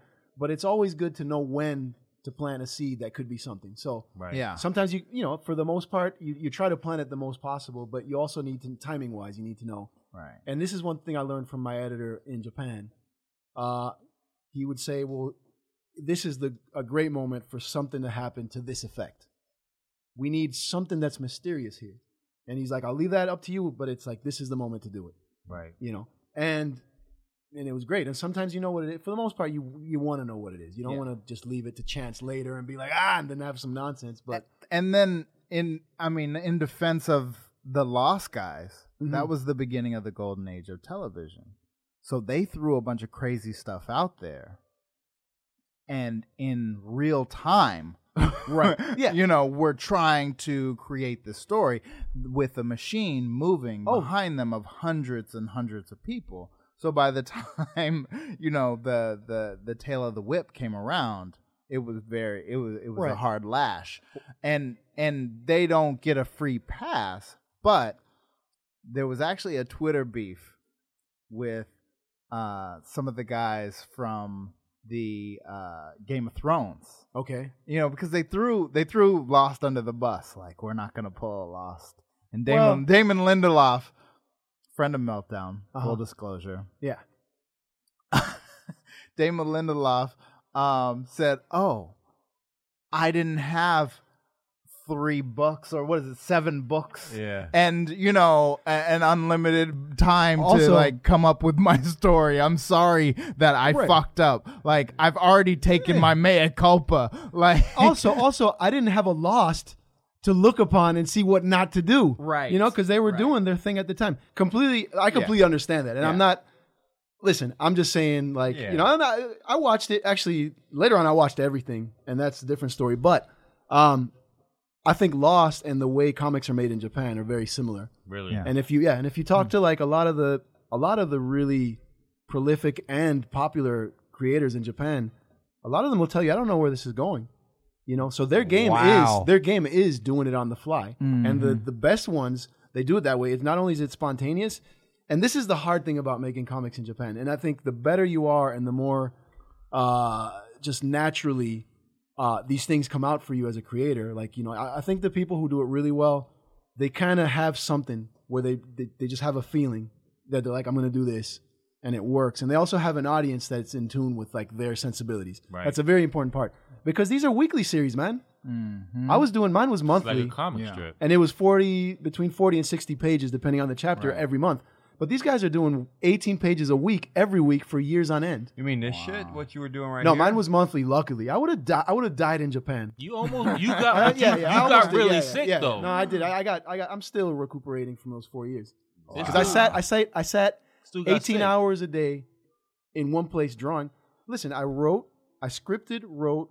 Did they bring someone in there to give you a massage after a while? The company didn't. Yeah. Yep. But like they and also assistants. This is one thing for kids who are kids or adults too who might want to do manga and whatever. The publisher doesn't provide you with an army of assistants to do stuff. You have to pay them out of your own pocket. So manga is a royalty based job. So the more books you have on the shelf, the more income you get. But when you first start out, you don't have any royalties at all because you have no books out. So, and the page rates are way lower than they are in the States. I wonder if that's because of the caste system that, Japan comes from. You know what I'm saying? In terms of the assistants? Yeah, just the way things are structured, I mean, you read back, or I read back in what Japan society was like, and there was definitely the higher class, the lower class, the peasants, this and that and the other. Do you think that applied to how? Like to this, I mean, in this day, there's no real class. There's ranks in terms of like your position professionally, and also age. And I mean, you got your kohai senpai thing, where like you guys are all older than me, and even if you might be like slow down there. Hold up, young buck. There's the thing. Even if you may be like 1 or 2 years older than me, which is the case too, right? That already makes you an adult compared to me. And so like we were talking about, we're drinking sake right now. Technically, I should be pouring sake for all you guys and making sure your glass is never empty. Well, that's just what it is. I've been failing miserably, bro. I'm waiting for a segue for pour some sake. Someone pour some sake. I got you. But that's the way it works, So hierarchy-wise, no. You definitely pay your dues. Oh, I got to take that cap off before you pour it, right? Like, what's going on? Slipping, youngster. All right. There you go. Sumimasen. I'm sorry. There you go. So I'll take one too. There you go, sir. Word. Dozo. What are we? Arigato. Arigato. Or you could just say domo. All right, youngster. And of course, I pour my own because I'm the youngest. Do you pour your own? If you're unless an older guy is like being cool, but I'm cool. I'm cool too. Don't believe that. Well, also as a younger kid, you don't want to. I know. No, my kids don't tell me that. You don't want to have the older guys be bothered to serve you. So you're like, daijoubu. I'll do it myself. All right. So anyway, what were we talking about? I mean, you're just kind of spitting about the process in Japan. Oh yeah. Okay. So it's on the fly, man. Yeah. And like you sit down, you have these meetings. I was doing everything, and I could only afford to pay my assistant for 7 days out of the month to help me on the monthly. And I would usually do stuff that was like, backgrounds or whatever, and I'd give him photos to work off of or just directly trace, so I knew what it was going to look like in the end. And I would do all the characters, the story, and all the inking, and then he would help me with the toning. But once you're like have series out and you're popular, now you can afford to pay these guys your page rate. So you're not getting paid a page rate by the publisher. Sometimes you're actually paying money out of your own pocket for everybody, waiting for your royalties. The thing is, in Japan, you can become a millionaire off of a series, literally off of like 2 or 3 volumes. You're buying houses already. That doesn't happen here in the States. It's starting to happen now with independent stuff. Did you buy a house off of what you did? No, man. What I did afford to do was pitch for 2 years straight, living in Tokyo, one of the most expensive cities in the world, without pay, because you don't get paid for your pitching process. So the last 2 years I was in Japan, I was pitching a new series. I pitched 5 different series. Wow. Only the last one got accepted. The whole time I wasn't being paid, and I was spending money like crazy. I depleted my savings for the first 2 years, but I was able to be there another 2 years. I thought I didn't want to go back before, like, I thought, okay, the next series I get, because it's pretty demoralizing when you're working your ass off, working 18 hours a day, nothing gets accepted. I've got over 600 or 700 pages of thumbnails and stuff and character designs and just general like Bible, like comic book, like Bible, different stuff. I brought it back with me, and like some of it I'm using. Eventually, that stuff is always evergreen, bro. Like, one thing I learned, like once you create it, that shit doesn't go away. No, not at all. And you can always use story points and characters and stuff for other stuff. Eventually, one of them got accepted. Yeah, and I thought, as much as I was just feeling down and just feeling like, man, do I suck this much that nothing gets accepted? Eventually, I thought, well, as soon as they accept something, then I'll have all my strength back and I'll keep going. And the opposite happened. Like, they accepted my fifth pitch. They were like, いや、これは面白いだと思います。これからも頑張りましょう. And they're like, this seems like it's interesting. Let's do it. And then I realized, like, dude, can I be here another 4 years working like this? Fuck. Having 3 days off a month? Like, when people are like, oh, we're going to do this, like, they don't realize, like, the logistics of making comics on a monthly or weekly basis. I mean, weekly is even worse because you got to draw 18 page, you got to publish 18 pages a week. You have 7 days. 4 of them are usually spent figuring out the story with your editor because they'll be like, no, that's not interesting enough. And they've had decades and decades and decades of comics where they're like, no, that's been done before. Like, let's try a different angle. So you only have 3 days to do 18 pages. And, that's where the assistants come in. And I mean, I've done a lot of pages. I mean, my record is 12 pages in 1 day, just penciled and inked, not fully toned. But that was just the worst. I didn't sleep, and the pages look. I mean, they're fine. They're in Peepo-Chu 1, but I hate them. But I had to do it. Wow, you can't really tell the difference. That's great. I don't know if that's good or a bad thing. Probably a little of both, man. You probably, the memory of those pages probably. What's messed up? Hasn't left you. There's pages I look at that I didn't remember drawing when I started toning them because I was like half asleep. Yeah, like I was delirious. Like I was drinking. They got all sorts of energy drinks to keep you awake in Japan. What's like just some serious like crack drink. It's crazy. Like, no. We got to bring that here, bro. No, I'm serious. I just want a piece. That's the next podcast. Crack drink. Now you're on to something. Now we're going to make some money. Figures you want a piece. Right. One of these episodes, you're going to make some money, Mark. That's got America written all over. Trying. No need to come up with a name. I think there is a crack drink. Oh, somebody. There was a cocaine, wasn't there? Like that energy drink called cocaine, and they pulled it off the shelves. No, it was. I think it was in. You know Ron Wimberly? Yeah. He posted something on Instagram that said crack drink, and he was like, "This." Oh, really? Yeah. He was like, "This would never." It was crack drink or crack something. He was like, "This would never work in America." I was like, "It might work." Oh yeah, man. With the right marketing, campaign, man. Yeah. Maybe we could advertise that here on the hip hop. This show has been brought to you by Crack Drink. Yeah. Stay up for 3 days in a row to meet your deadline. But you could produce some good ass shit. Absolutely. I mean, we got or at least speedily. I don't know how good. You might not remember it. You might not remember it. You know what? You're a little hard on yourself. Series number 5 out of 5. Yeah, the fifth one. Right, the fifth one gets pitched, and you say, I'm tapping out. I was like, yo. I realized, I'm like, well, man, I'm going to have to live like this for who knows how long. The other thing is this. There's no really written contracts in Japan. They're all like word contracts, and they keep their promises, and like they're very different from us. People here, unless it's in signing, they're like, well, fuck you, I didn't say that. Like, over there, like they really like take pride in keeping their word.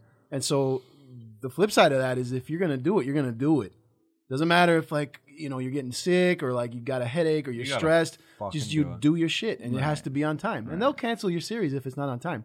Like it's a big thing. I mean, I did 750 pages of original content in a year and a half. 753 graphic novels. Wow. Over here, monthly comics are 20 pages. Half the time, because it's assembly line style, you either just write or just pencil or just ink or just color or just letter. But over there you do everything. You're like a one-man show for the most part. There's art and writer teams too, just like here. But so, you just do it. just Nike style. Just do it. So that's it. Can I ask you how long?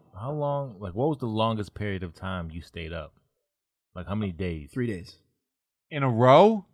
Yeah, I think I've done 3. Yeah, it's horrible. You start hallucinating. Yeah, your hearing's all off, and like you see shit on your peripheral, and then you look, and it's not good. Oh, that's mush. Also, man, disclaimer here, like I think a lot of people, I see this a lot. All right, like sometimes on Tumblr, I post this thing that says like, it's like, hey, for shout out to everybody who can't go to sleep because they got to draw tonight. Like, let's do it. And it's just like a crappy drawing of me, like, yeah, like fucking do it. And like people repost the shit out of that. And the one with you crying and shit when you. That's drawing? Another one. I got 3. I was gonna repost that one. Yeah, like what I noticed though, man, is like a lot of artists, and a lot of kids in school, they responded to that. They're like, yeah, man, and they usually like they'll holler. I usually like, yo, roll call, shout out, and they'll repost and type like, yo, I'm not drawing, but I got a math test, dude. People are staying up doing shit, and like it's good to know that other people are in that grind with you. Yeah, like I got another one where I'm looking happier. That's one time I drank some coffee. Seen that one. All right, I'll show you. But man. you have the big coffee, like it's a drawing where I'm just like, oh, like I'm just cheesing and looking like a maniac. I did see that one, and it's like, yo, like if you're in the fight, you're not the only one. Like right. Let's fucking do this. This coffee's working, and that one also gets reposted. There's one of me crying. And that one. Yeah, that one's like that was late. All right, yeah, so that one they also repost that one. They're like, "Don't worry, dog." What's your Tumblr? What's your Tumblr? My Tumblr is Felipe Felipe Smith Art. Is my Tumblr. So is Peepo-Chu done? Well, it ends on a kind of a cliffhanger. Thematically, I did kind of tie everything in semi-neat bows in terms of like what's going on, but there is a cliffhanger, and there's room for the story to continue. And I'd like to at some point. The thing is, I need to do a couple things in between, and I also need to have some time away from what I've experienced in Japan because I want the next story to come from a different perspective. But you've been away. I've been away for 3 years now. That's not enough. Not at all. Not at all. All right. The other thing is just for the story to be interesting and definitely a departure from the last 3 volumes. I was telling a story about characters where myself as a writer, I had more experience in them and I could understand things that they did not. Because none of these American characters who go to Japan speak Japanese, really. Right. Milton thinks he does because he learned this from this anime called Peepo-Chu, but it's all wrong and it's gibberish. Right. And the company subtitled it completely wrong. Which is basically reference to kids who want to learn Japanese through anime. Unfortunately, just so you know how it is, for the most part, you learning Japanese through anime is like Japanese people learning how to speak English through Sesame Street. Through like listening to Goofy and Mickey and like people don't talk like that in Japan. Right, They don't. Like, they're like, like, dude, people don't sound like your favorite cartoons in Japan. They don't. Right. And if you talk like that, they will look at you with the biggest face of disgust. They won't smack you because they're not very confrontational and they respect others, no matter how fucked up they may be. But they will be very disapproving in their own mild-mannered way about your, like, like, that's cartoons. That's not Japanese. So Milton learned it the hard way because he thought he was learning Japanese through Peepo-Chu, and then he was learning gibberish, and a lot of it sounded really offensive in Japanese in the book. Right. But that was a reference to that. So you brought it out. Yeah. Like a lot of stuff I did in there. Jody, they tell him like, hey, you're going to be a superstar in Japan. Right. A lot of foreigners, they tell him, oh, when you go to Japan, you're going to stand out and you're going to be, the talk of the town, and you're going and for the most part, I mean, it's still pretty homogenous. Right. It's just like, I think people paint a picture of Japan over here that sometimes might not be what you see over there. And everybody's experience as a foreigner in Japan is very different. And some people have way better time than others. I think most foreigners don't go to Japan to work for a Japanese company. So that in itself will make things very different for you. Yeah. That, you won't have as many societal pressures as a Japanese person will. Yeah, you definitely had that. But I did. So you've been back for 3 years. Yeah. It's still not enough distance. Well, what I was getting at is that for if the continuation of the story, I want these characters to be closer to my knowledge of the country and the culture to make the story interesting. Because the whole like, I'm a fish out of water, I don't know what's going on. I did that in Peepo-Chu. Now it needs to be like the next step. Hey, I'm a Westerner, but I know what's going on over there. So would it be Peepo-Chu 4? I mean, would you continue the series, or would you do a whole new thing? Well, I mean, it's set up for there could be a 4. The thing is, some of these characters will have cameos in something I'm developing right now. Oh, yeah. Is this a private piece? What's this? Yeah, it's going to be self-published, and right now it's just in the works. It's basically what something got accepted in Japan, and then I was like, I realized as I was developing it that it was going to work way better for a Western audience, because what happens when you write for a Japanese audience is you have to tailor things to their tastes and what they're used to. So that changes a lot. It changes your product. And for me, the themes and the overall genre and a lot of the things that would make this, kind of like a powerful story that's entertaining, I thought was best left untouched. And I mean, I think a Western audience right away off the bat would know what's going on, where for a Japanese audience, I would have to do a lot of explaining and kind of tailoring, which I didn't want to do. Nice. Quantum leaping forward. So cool. Just the first pages of Ghost Rider. Oh. yeah. I mean, that's amazing, because you just jumped, because it's 3 years back in America, and now we're talking Ghost Rider. Right. I mean, this is an iconic Marvel brand, right? All I needed was like 5 pages, and I'm like, But in. this is I'm in. But for some, this is Nick Cage on a motorcycle. This is Johnny Storm. This is or Johnny Blaze. Johnny Blaze. Yeah. This is Method Man. Right. So I talked to Method Man, right? No. I don't know. Oh, hey, that's some hip hop stuff for you. That is. I want to hear that shit, because that is what you did. You flipped the fucking script. I mean, you brought something to Marvel. This is what I was getting at earlier in the show, is that you were doing shit with Peepo-Chu on your own. Right. I mean, that was raw. That was, I'm unencumbered by anything else. Well, I won't say that, because I was working with Kodansha, which is like the biggest publisher over there. So they've definitely have their guidelines, and those dudes are pornographic. Well, but this is the thing. Okay. They might be more lenient on sexual content, but not so much on violence. Where in the States, Western comics are fine with violence. They're not so much. And I have very violent stuff in Peepo-Chu where I had to edit it for the monthly book, but then when the books came out, they changed it. Which is something that most people wouldn't know. I didn't know when I got there. Right. They were like, whoa, there's some guy that gets eviscerated and like he's sitting on a toilet handcuffed, and he's been cut up and really he's been carved like a Thanksgiving turkey. Right. Disemboweled. And they carved words into his chest. I mean, it's like really, gruesome, and again, not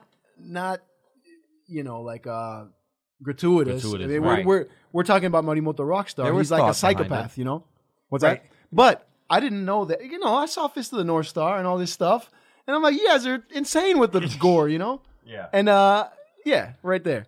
And so my editor's like, whoa, dude.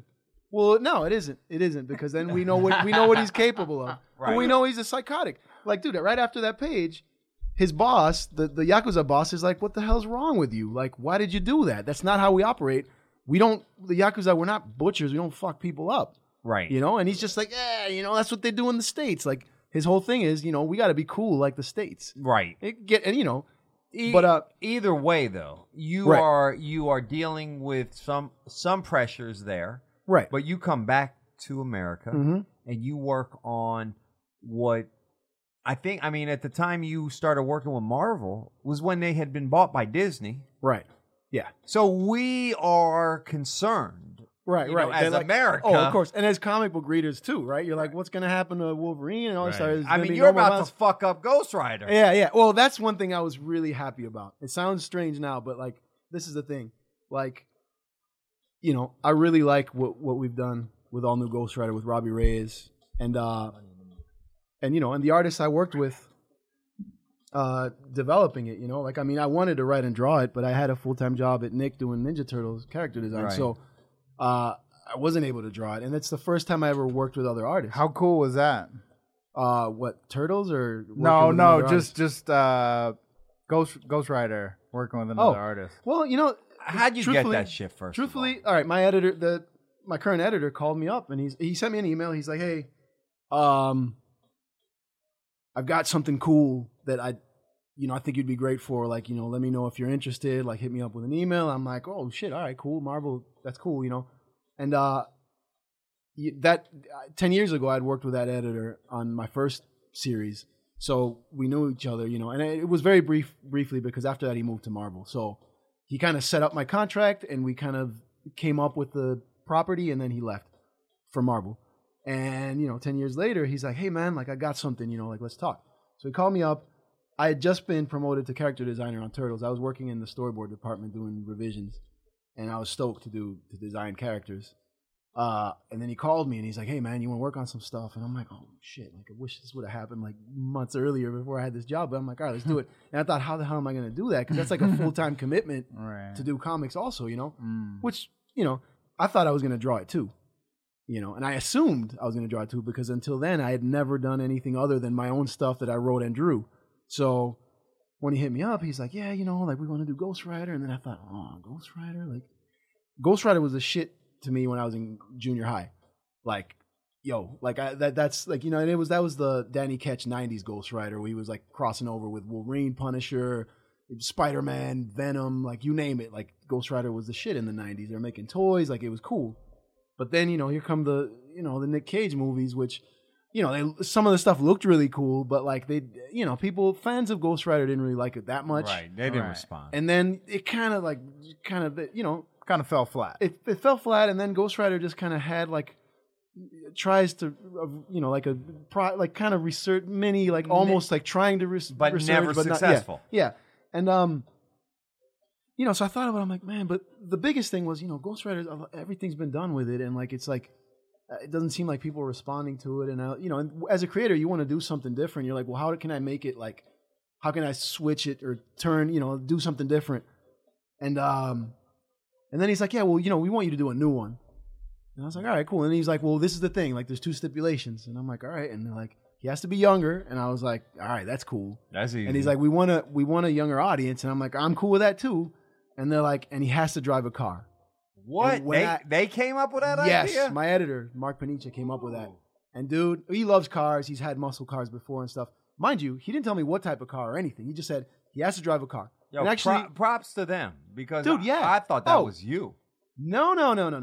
Now, the choice of the car, that 69 Dodge Charger with the blower, that's me. All right, well, props to you for that. But I mean, the fact is that they actually even said we're trying to go in that direction. Dude, well, my editor loves cars, and he, as I said before, he's had a lot of muscle cars. I mean, he's partial to the Corvette. That's his thing. But I thought about it, and I'm like, well, it has to be kind of like a quintessential muscle car. It doesn't have to be a pretty, flashy car. It just has to be like a sturdy, like, I'm going to fuck you up car. Right. And the thing about the 69 Dodge Charger, it was the Dukes of Hazzard, it was Bullet, it was Fast and the Furious. More recently, we've seen it, but it's a car that's just been on TV. It's kind of tried and true and design-wise too, and I like it. It looks a little bit tougher than like a Challenger, also Dodge, tougher than a Camaro. The 69 Dodge Charger doesn't have like exposed lights. They flip out, but it's like it got this grill and it's just square and it's got like a nice shape, So, and I loved the Dukes of Hazzard as a kid. I mean, you just make that car black and, you switch it up. But the whole thing that he wanted, a younger guy was cool too, because the biggest thing that comics need right now is you need to grow the audience, not only in terms of age demographic, which for the most part, it's still more adults that read it. You also want, more women reading comics, and you want to diversify what you're doing. And you want minorities. You want minorities. You want everybody to read it. And like, the biggest thing with this, which I'm really proud of, is just from what I'm seeing on Twitter and Tumblr, is we have a lot of female readers that love all new Ghost Rider. Who my whole thing with Ghost Riders, girls, it wasn't something they were really into. I don't think. And like now, with Robbie, we kind of, we're doing something that people are enjoying. Yeah. So once they gave me those guidelines, I was like, all right, let's do it. And it's sake time over here. Thank you, sir. Say it the American way. Yeah. Sake, you want some? We got to work after this. Right. Yeah, sake. But But yeah, once they gave me that, then I started, and I decided I didn't want it to be East Coast. Ghost Riders for the most part have been Midwest or East Coast. Right. And I live in LA, and I've always enjoyed setting up my stories here in LA. Mm-hmm. So, and I figured, all right, let's make it East LA. They said, hey, he can be any ethnicity you want. They just said, like, roll with it, do whatever you want. And I thought about it. I'm like, well, if it's going to be car themed and it's going to have kind of like a Fast and the Furious kind of like twist to it, which is what's going on right now. It's not so much motorcycles that people are into as much as cars. Right. And those movies are kind of doing really well too. And these are all things Killing. There's certain things that you pay attention to in entertainment wise and see what the trends are and what people are into. You don't have to be a slave to what's selling, which I think a lot of times companies are like, well, this is the next best thing, so we've got to copy it. No, you don't have to do that. But you do, in my opinion, you have to pay attention to it and see what is it exactly about this that's doing well, and what can we do that hits the same notes, but at the same time is different. So I didn't go with like your souped up like Hondas and Hyundais and like all your like Nissans. I didn't do that. That's Fast and Furious. I went with like classic muscle because I wanted the character to stick around. I didn't want it to be a fad. Right. That 69 Dodge Charger is going nowhere. Right. You can listen to this podcast like 15, 20, 30 years from now. That car's still going to be hot as hell. There it That's not going to change. But maybe like a Skyline or something from like 2015 is going to be bullshit 15 years from now. But that Dodge Charger isn't going anywhere. So, and black's a classic color, chrome, same thing, Yeah. So, and then I thought, all right, well, if you're going to look at all the kids that I saw that were into cars out here in LA, especially when I worked at the karaoke, they were either Asian or Hispanic. And they'd come out here, they'd bring their cars out, and they had they had sound systems in the car that were like more expensive than the car itself. Right. They'd have a Honda Civic that cost them, I don't know, like 20 grand or something. Their sound system's like 30 grand. Like, it was crazy, dude. You're tapping into a culture that's as deep, exactly, as comic culture, and as deep as hip hop. As deep as hip hop. Yeah. So it's like it's a subculture. Yeah. And so, I went with it, and then I figured, well, like growing up in Latin America and Argentina, I figured, I lived in Japan, and I know, Asian culture, at least on the Japanese side. But I figured, to write a character really confidently and know like exactly the way he needs to think and how he needs to, react to situations and whatever, I figured Robbie Reyes would be Latino. And at the same time, Kings. And at the same time, what I didn't want to do is I didn't want him to be a walking stereotype, like, oh, well, and he's in a lowrider, he's got a shaved head, and he's got a tank top, he's wearing lokes, and, like all that kind Chinos. of stuff. Like, exactly. Like, I wanted it to be Cortezes. Dickies. Nike Cortez, Dickies, and whatever, which we have. We have those people in our comic, too. And they're part of the setting. They're part of the neighborhood. They're part of what Robbie grew up around. But I wanted Robbie to be kind of a black sheep in his neighborhood. So instead of, 60, like a 74 Impala or something like that, like a lowrider, he's in a muscle car. Right. He wears skinny jeans and like leather jackets, and he's got, a little dyed lock in his hair, and he's kind of a pretty boy. Mm-hmm. It's like he doesn't fit in with the crowd that he grew up around, but like that's him. That's part of his own personality and his own character. And so, I got to kind of do this. The cool thing about Marvel, so far working with them, we've done 12 issues of All New Ghost Rider, which I wrote all of them. I got to draw 1.5 issues near the end. I wrote issue 11 and I wrote and drew issue 11 and wrote and drew half of issue 12. But I also worked with Trad Moore, who's he's doing Luther Strode right now. He did those books, and we worked together to do the first 5 issues. Then I worked with Damian Scott to do 6 through 10.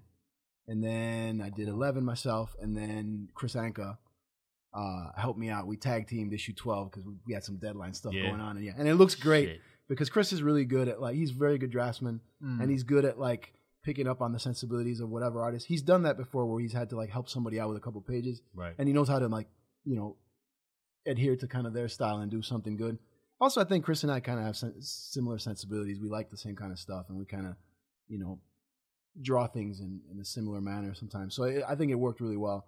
And then after that, we had Ghost Racers, which we just finished issue 4 on Friday. Wow. And it's a Secret Wars title. Takes place in Battle World. Wow. And it's basically Death Race meets Spirits of Vengeance meets Grindhouse. And it's basically a death race with all the Ghost Riders that have ever existed. Johnny Blaze, Danny Ketch, Alejandra Blaze, Kenshiro Zero Cochran, that Ghost Rider 2099. that like mechanical one, the cyborg guy. Then we got guys that they had this little guy was named Knuckles O'Shaughnessy, little tiny like guy from the 20s. Yeah. Like, man, you here? And like we put him in there. Then there's a shark riding Ghost Rider. Ghost Rider's had its ups and downs story wise. Yeah. And I mean, obviously this is an opinion thing. Right. A lot of people loved that run where there was like 1 billion Ghost Riders and there was an army of Ghost Riders.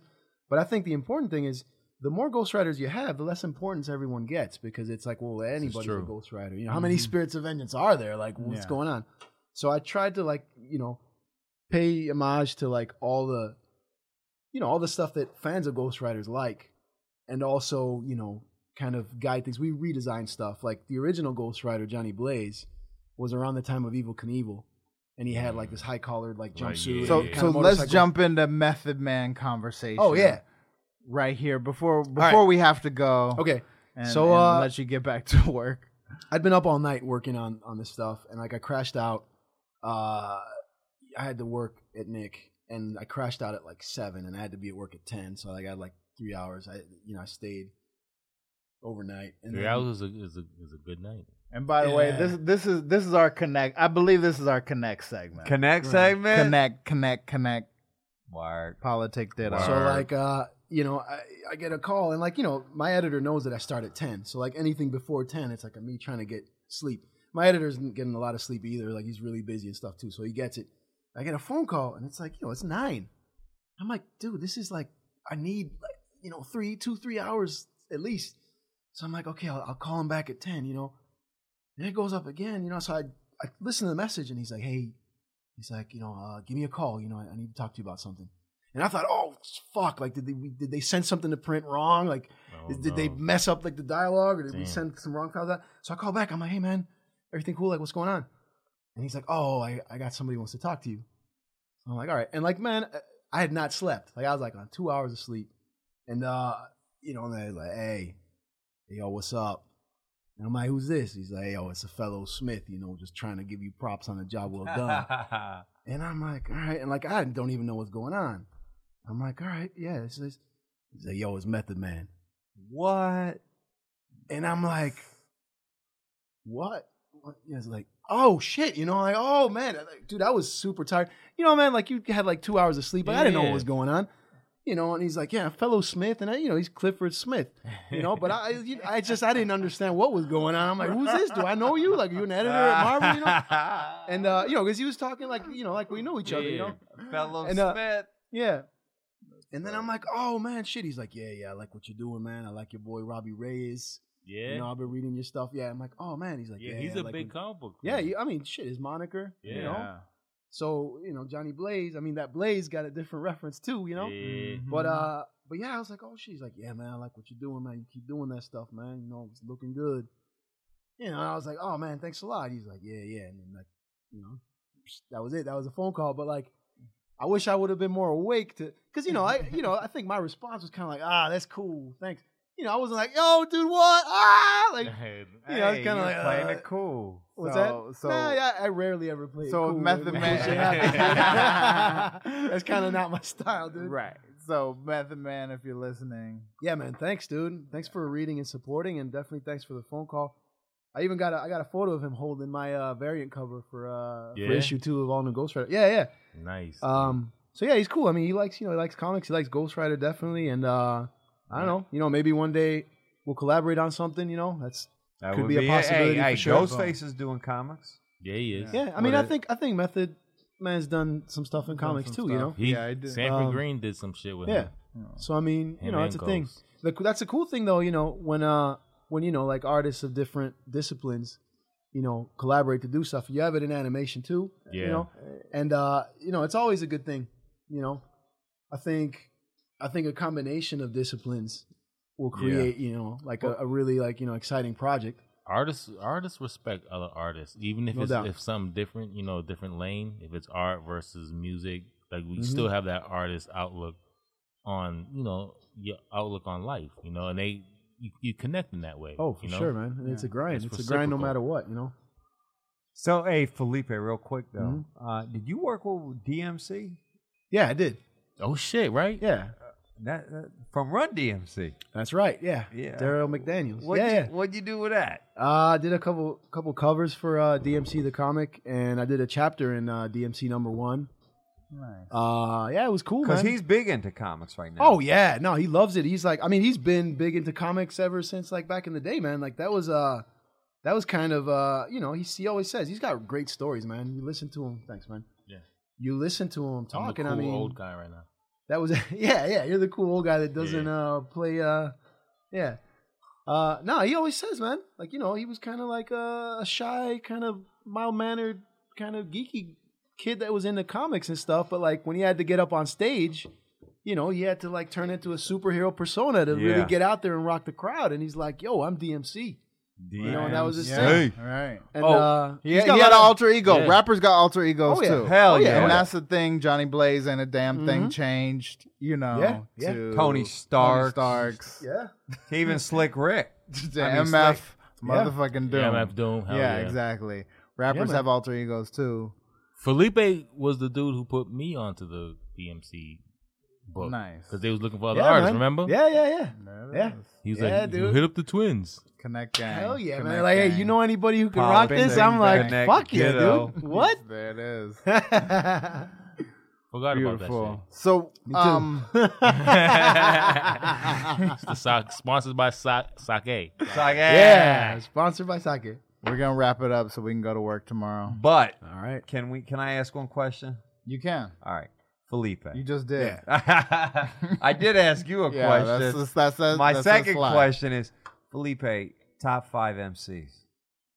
Oh man, see, this is where I'm gonna say stuff that, like, I'm gonna sound like somebody who knows exactly what I know, which is nothing. All right. How about top of your top 5 MCs? Yeah. Which one is the wild card? Give us your wild card. Wild card, man. I don't Who's know, your man. Wild card. Here's the thing. Lyricist, For top me, man, lyricist. my favorite was always Tupac. And the thing is, Tupac's like standard now. Yeah. But when I was listening to him, that's before he died, man. I came to the States in 96, 96, and he had that Hit 'Em Up album. And like I couldn't afford to buy a full album, so I went to like the Walgreens like CD thing. It was like $4.99. And it had that track, Hit 'Em Up, where he's like, Biggie, you fucked your wife, you all gonna die of sickle cell anemia, you fucking weak ass motherfucker. That was against Mobb Deep too. Yeah, it was. Yeah. He was like, Right? he was just like, you know, just He was going at everybody. He was like going at everybody. And I remember sitting there with my cousin. We were drawing, just sketching stuff out. I was drawing some shit. And I'm like, man, can you say that on the radio and shit? Like, I'm like, man, somebody's going to come at this dude. Like, you're going to kill him.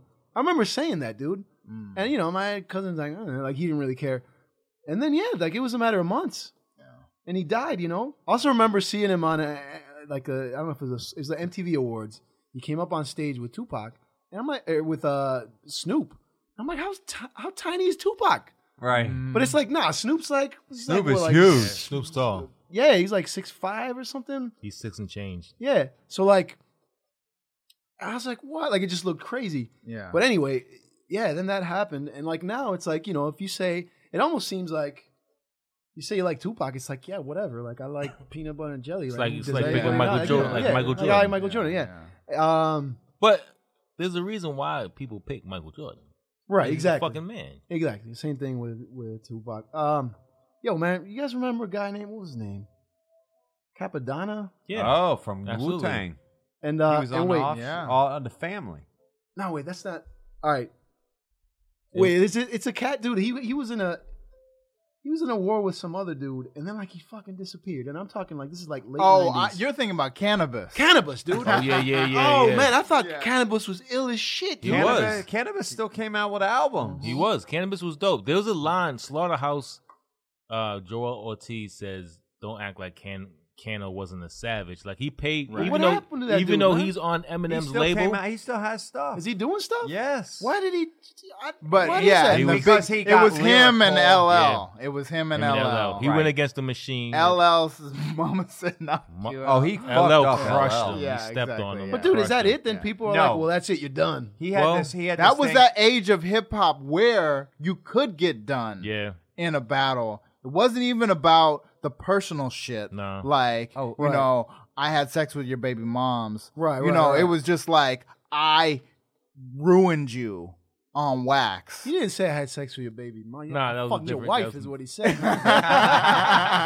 That sounds a lot worse, dude. No, I'm thinking about Nas, Jay-Z, Oh, okay. you know. I'm thinking about Tupac just getting way too real on that track, dude. Like, you know, Tupac had no claim chill. to be a player, but I fucked your wife. Yeah, exactly. No chill. I know. I was mad at Faith for No, that shit. Cannabis kept on coming out with stuff. He did He did. an album with Stoop from Jedi Mind Tricks. He did. Yeah. All right. He did a song called Poet Laureate, which is a Cannabis while back. had bars, Right. bro. But this guy rapped for like 11 minutes He Yeah, straight. man. fucking I just ass. remember- No, but you're right. All right, I mean, so that's in the bad on me for not like Yeah. keeping up and looking out Yeah. for Yeah. stuff that I care No, about. he still comes up. He was a little All right. Four Horsemen Yeah. with Yep. Razkaz, I Yep. think, and a few others. I remember, two I others. like back in school, I listened. Dude, I was down. Cannabis Oh, was the yeah. fucking man Yeah. at one point. Yeah. Like his bars, he was like pre-Eminem. Okay, we got a wild card. We Got a wild card. No, I think, I think, yeah. All right, favorite hip hop album of all time, Felipe Smith. I like the Gone Chronic, man. Okay, Yeah. well, shit, you Yeah, can't man. fuck with that. Oh, but Doggy Style is good too. I like Snoop, man. Snoop's dope. Oh no, Westside Connection. Oh, Fucking- shit. Yeah, yeah. Oh, yeah. I'm No, not that's down. Fingers, dude, twisted in the yeah, middle. No, that's Too my West album. Coast, Love but it, you know. love Worldwide Too West West Side. Coast. Worldwide Love West it. Side. Westside Connection. C. Damn. That's In this- yeah.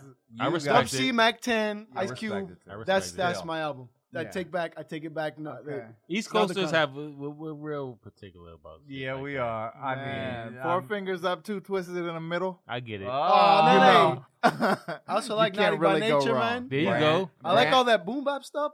All of it. Yeah. Brando Calrissian. He got the KRS One shirt. Adam got the shirt on right now. Oh, you with go. a Dapper Dan outfit on. Classic. Where'd you get that shirt, bro? You eclectic, man. That's, man, that's I'm good. telling you, you I- eclectic with some heavy West Coast Who you talking? gangster. You talking Felipe influence. right Felipe, now? yeah. Calrissians, he's in Sky City right now. Yeah. He happy with that shit. He's like, yes. No, I gotta say though, I definitely lean West hard Yeah. for That's sure. good. We need Yeah, I do, West I do. Coast. No. We I do. need West Coast. I respect it. And Dub C is a underrated, Yeah, he is. underrated I like- lyrical Yeah. assassin. I mean, I must say, dude, early stuff, 90s, like Westside Yeah, Connection. I like- Even East Dub Coast C is- and the I Mad like- Circle stuff before West Coast. Also, Connection was- East Siders with the Snoop's Snoop, East yep. Siders. I like that too. Yep. dude. You on anything now, Felipe? Dude, I haven't listened to.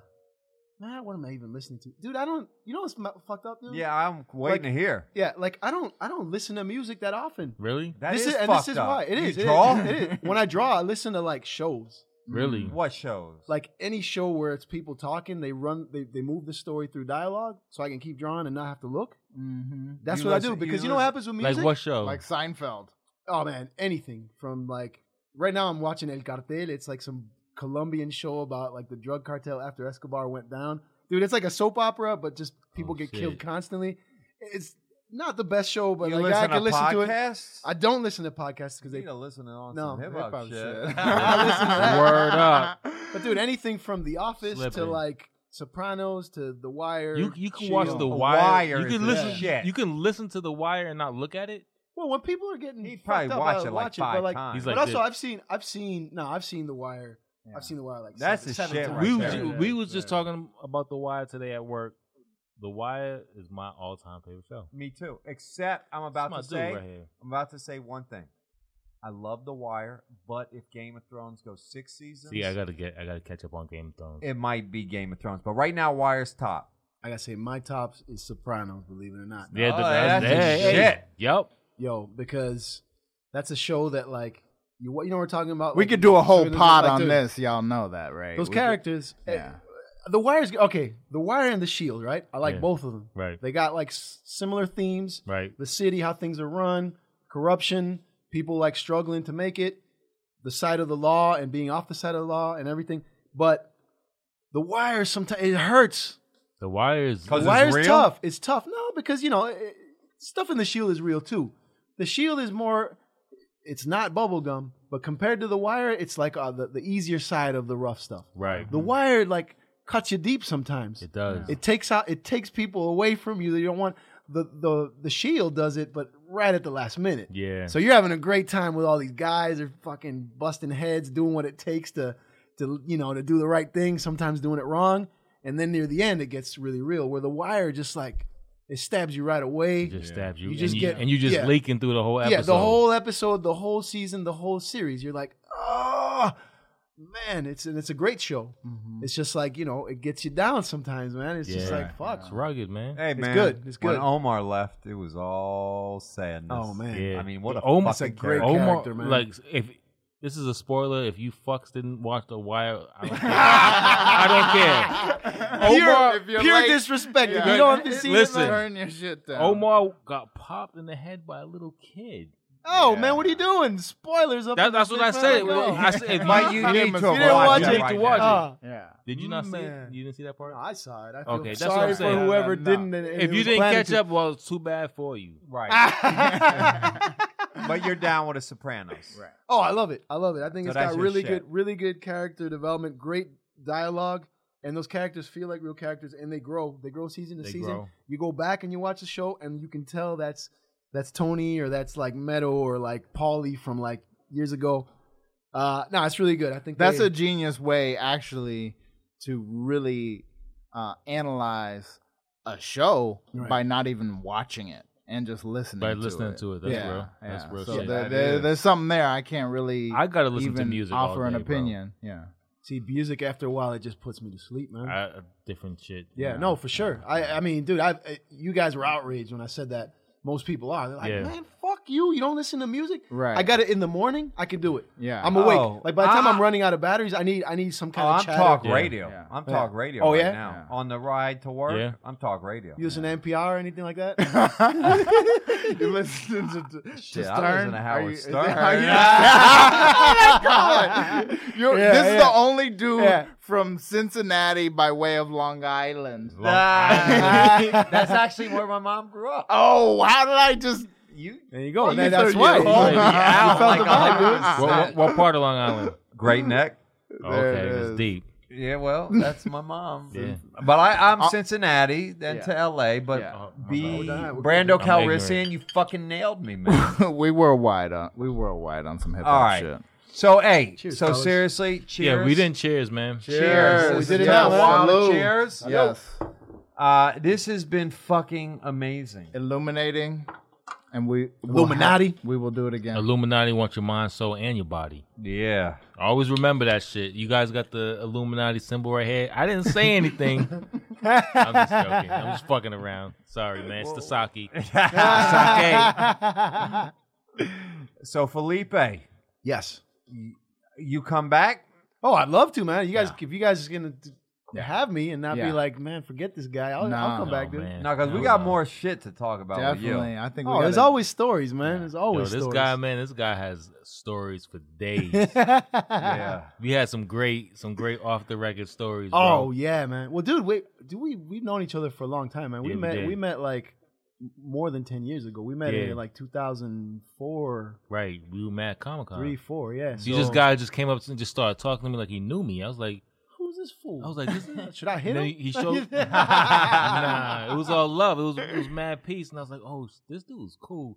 And he showed me his artwork. I was like, yeah, this shit is dope. Well, I'd seen the Blockhead stuff, and I was Right, like, yeah. yo, but these are those guys. But then to see this guy like These are the Madtwiinz, son. There you go. Dreadlock Madtwiinz. Right, up in my there. shit No more yeah. dreads No, man. on the twins. Yeah, man. Felipe Yeah, man. keeping it. I'm Yeah, you know, I'm Babylon. somebody, you know, Yeah, when they hey. growing back out, I'll cut them. You know, we'll keep it going back. and forth. Represent for li- everybody. but listen, my son got dreads down Okay, down. okay. the Ah, back. there you go. He does. next Yeah, man. generation. Yeah, next I had to pass it on. But Felipe, like it was 2 Comic-Cons in a row. Oh, I remember. And then like I was with my girlfriend at the Yeah, time. yeah. You guys had those figures out, and Yep, I got yep. them. Dude, I was so broke. Did you buy them? Yeah, man. You yeah. did? Yeah. You need them signed? Yeah. Well, especially, dude, Essence, man. Nice. For my girl, dude. She Essence, loved it. She had right. the little Adidas and that pink. She had a pink jacket. That made and your whole trip. Oh, dude, no, the I was girl so was happy? dude. Yeah, she loved it. I was like, yo, I got you. That's class. I'm gonna eat some pretzels now. Oh man, dude, I was so broke when I met you guys, man. Shit. You was just there kicking it. We was just kicking it, bro. Yeah, dude. We was kicking it. No, man, that's good times, dude. Yeah, that's good amazing. spirit. And then I ran into you. I know You guys, about to cut it. we gonna carry this. Hold on. Like, you guys can talk by yourselves. Like, shut up already, man. Hold on. What's that Mexican fucking restaurant? The fast food one.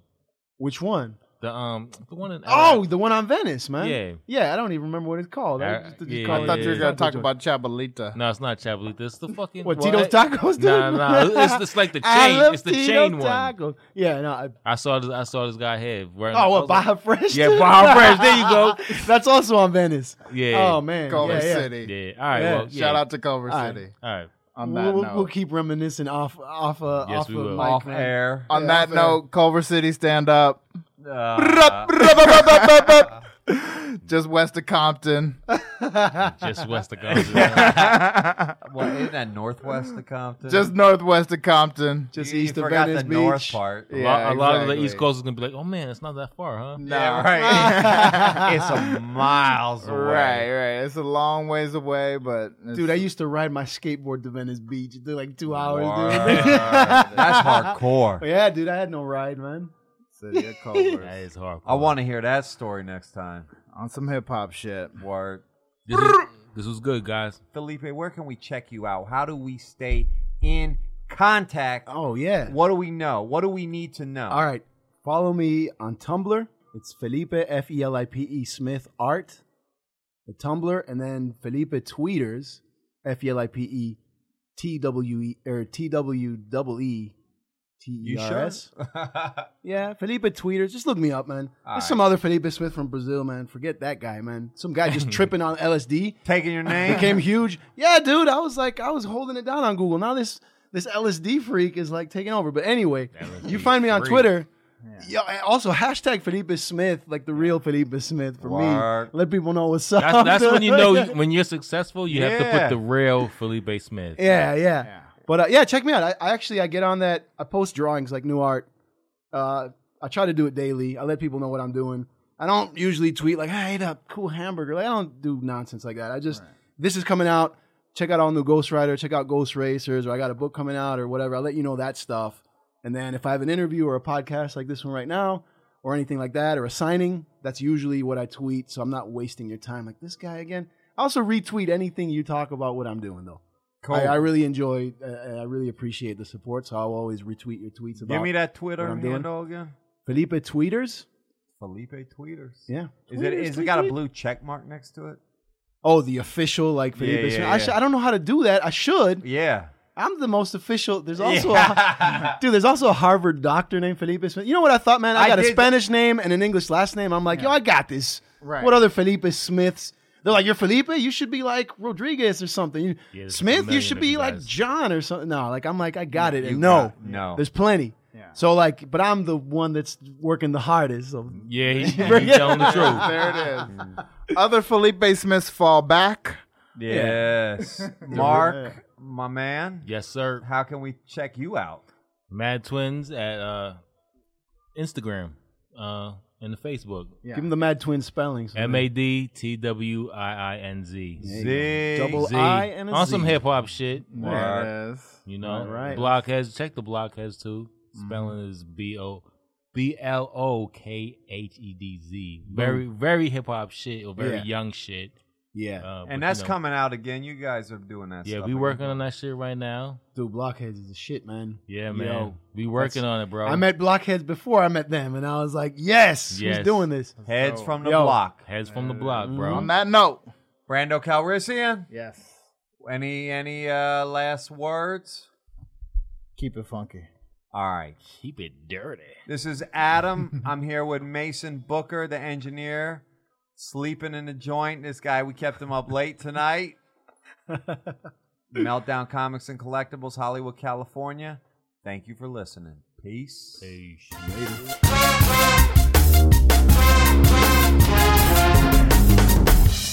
This episode of On Some Hip Hop Shit was produced by Brandon Schultz and Adam Silverstein, engineered by Mason Booker, and recorded at the Meltcast Podcast Studios, Hollywood, California. They got street legends. Our theme was produced by King SMO of the Animal Crackers, and a special thanks to Francisco, Gaston, Mark, and Mike Davis. Artwork by Self Uno. Tweet to us at our brand new handle at On Some Hip Hop Shit, and that is what's up. Okay, round 2. Name something that's not boring. A laundry? Ooh, a book club. Computer solitaire, huh? Ah, oh, sorry, we were looking for Chumba Casino. That's right, ChumbaCasino.com has over 100 casino-style games. Join today and play for free for your chance to redeem some serious prizes. ChumbaCasino.com. No purchase necessary. Void where prohibited by law. 18+ terms and conditions apply. See website for details.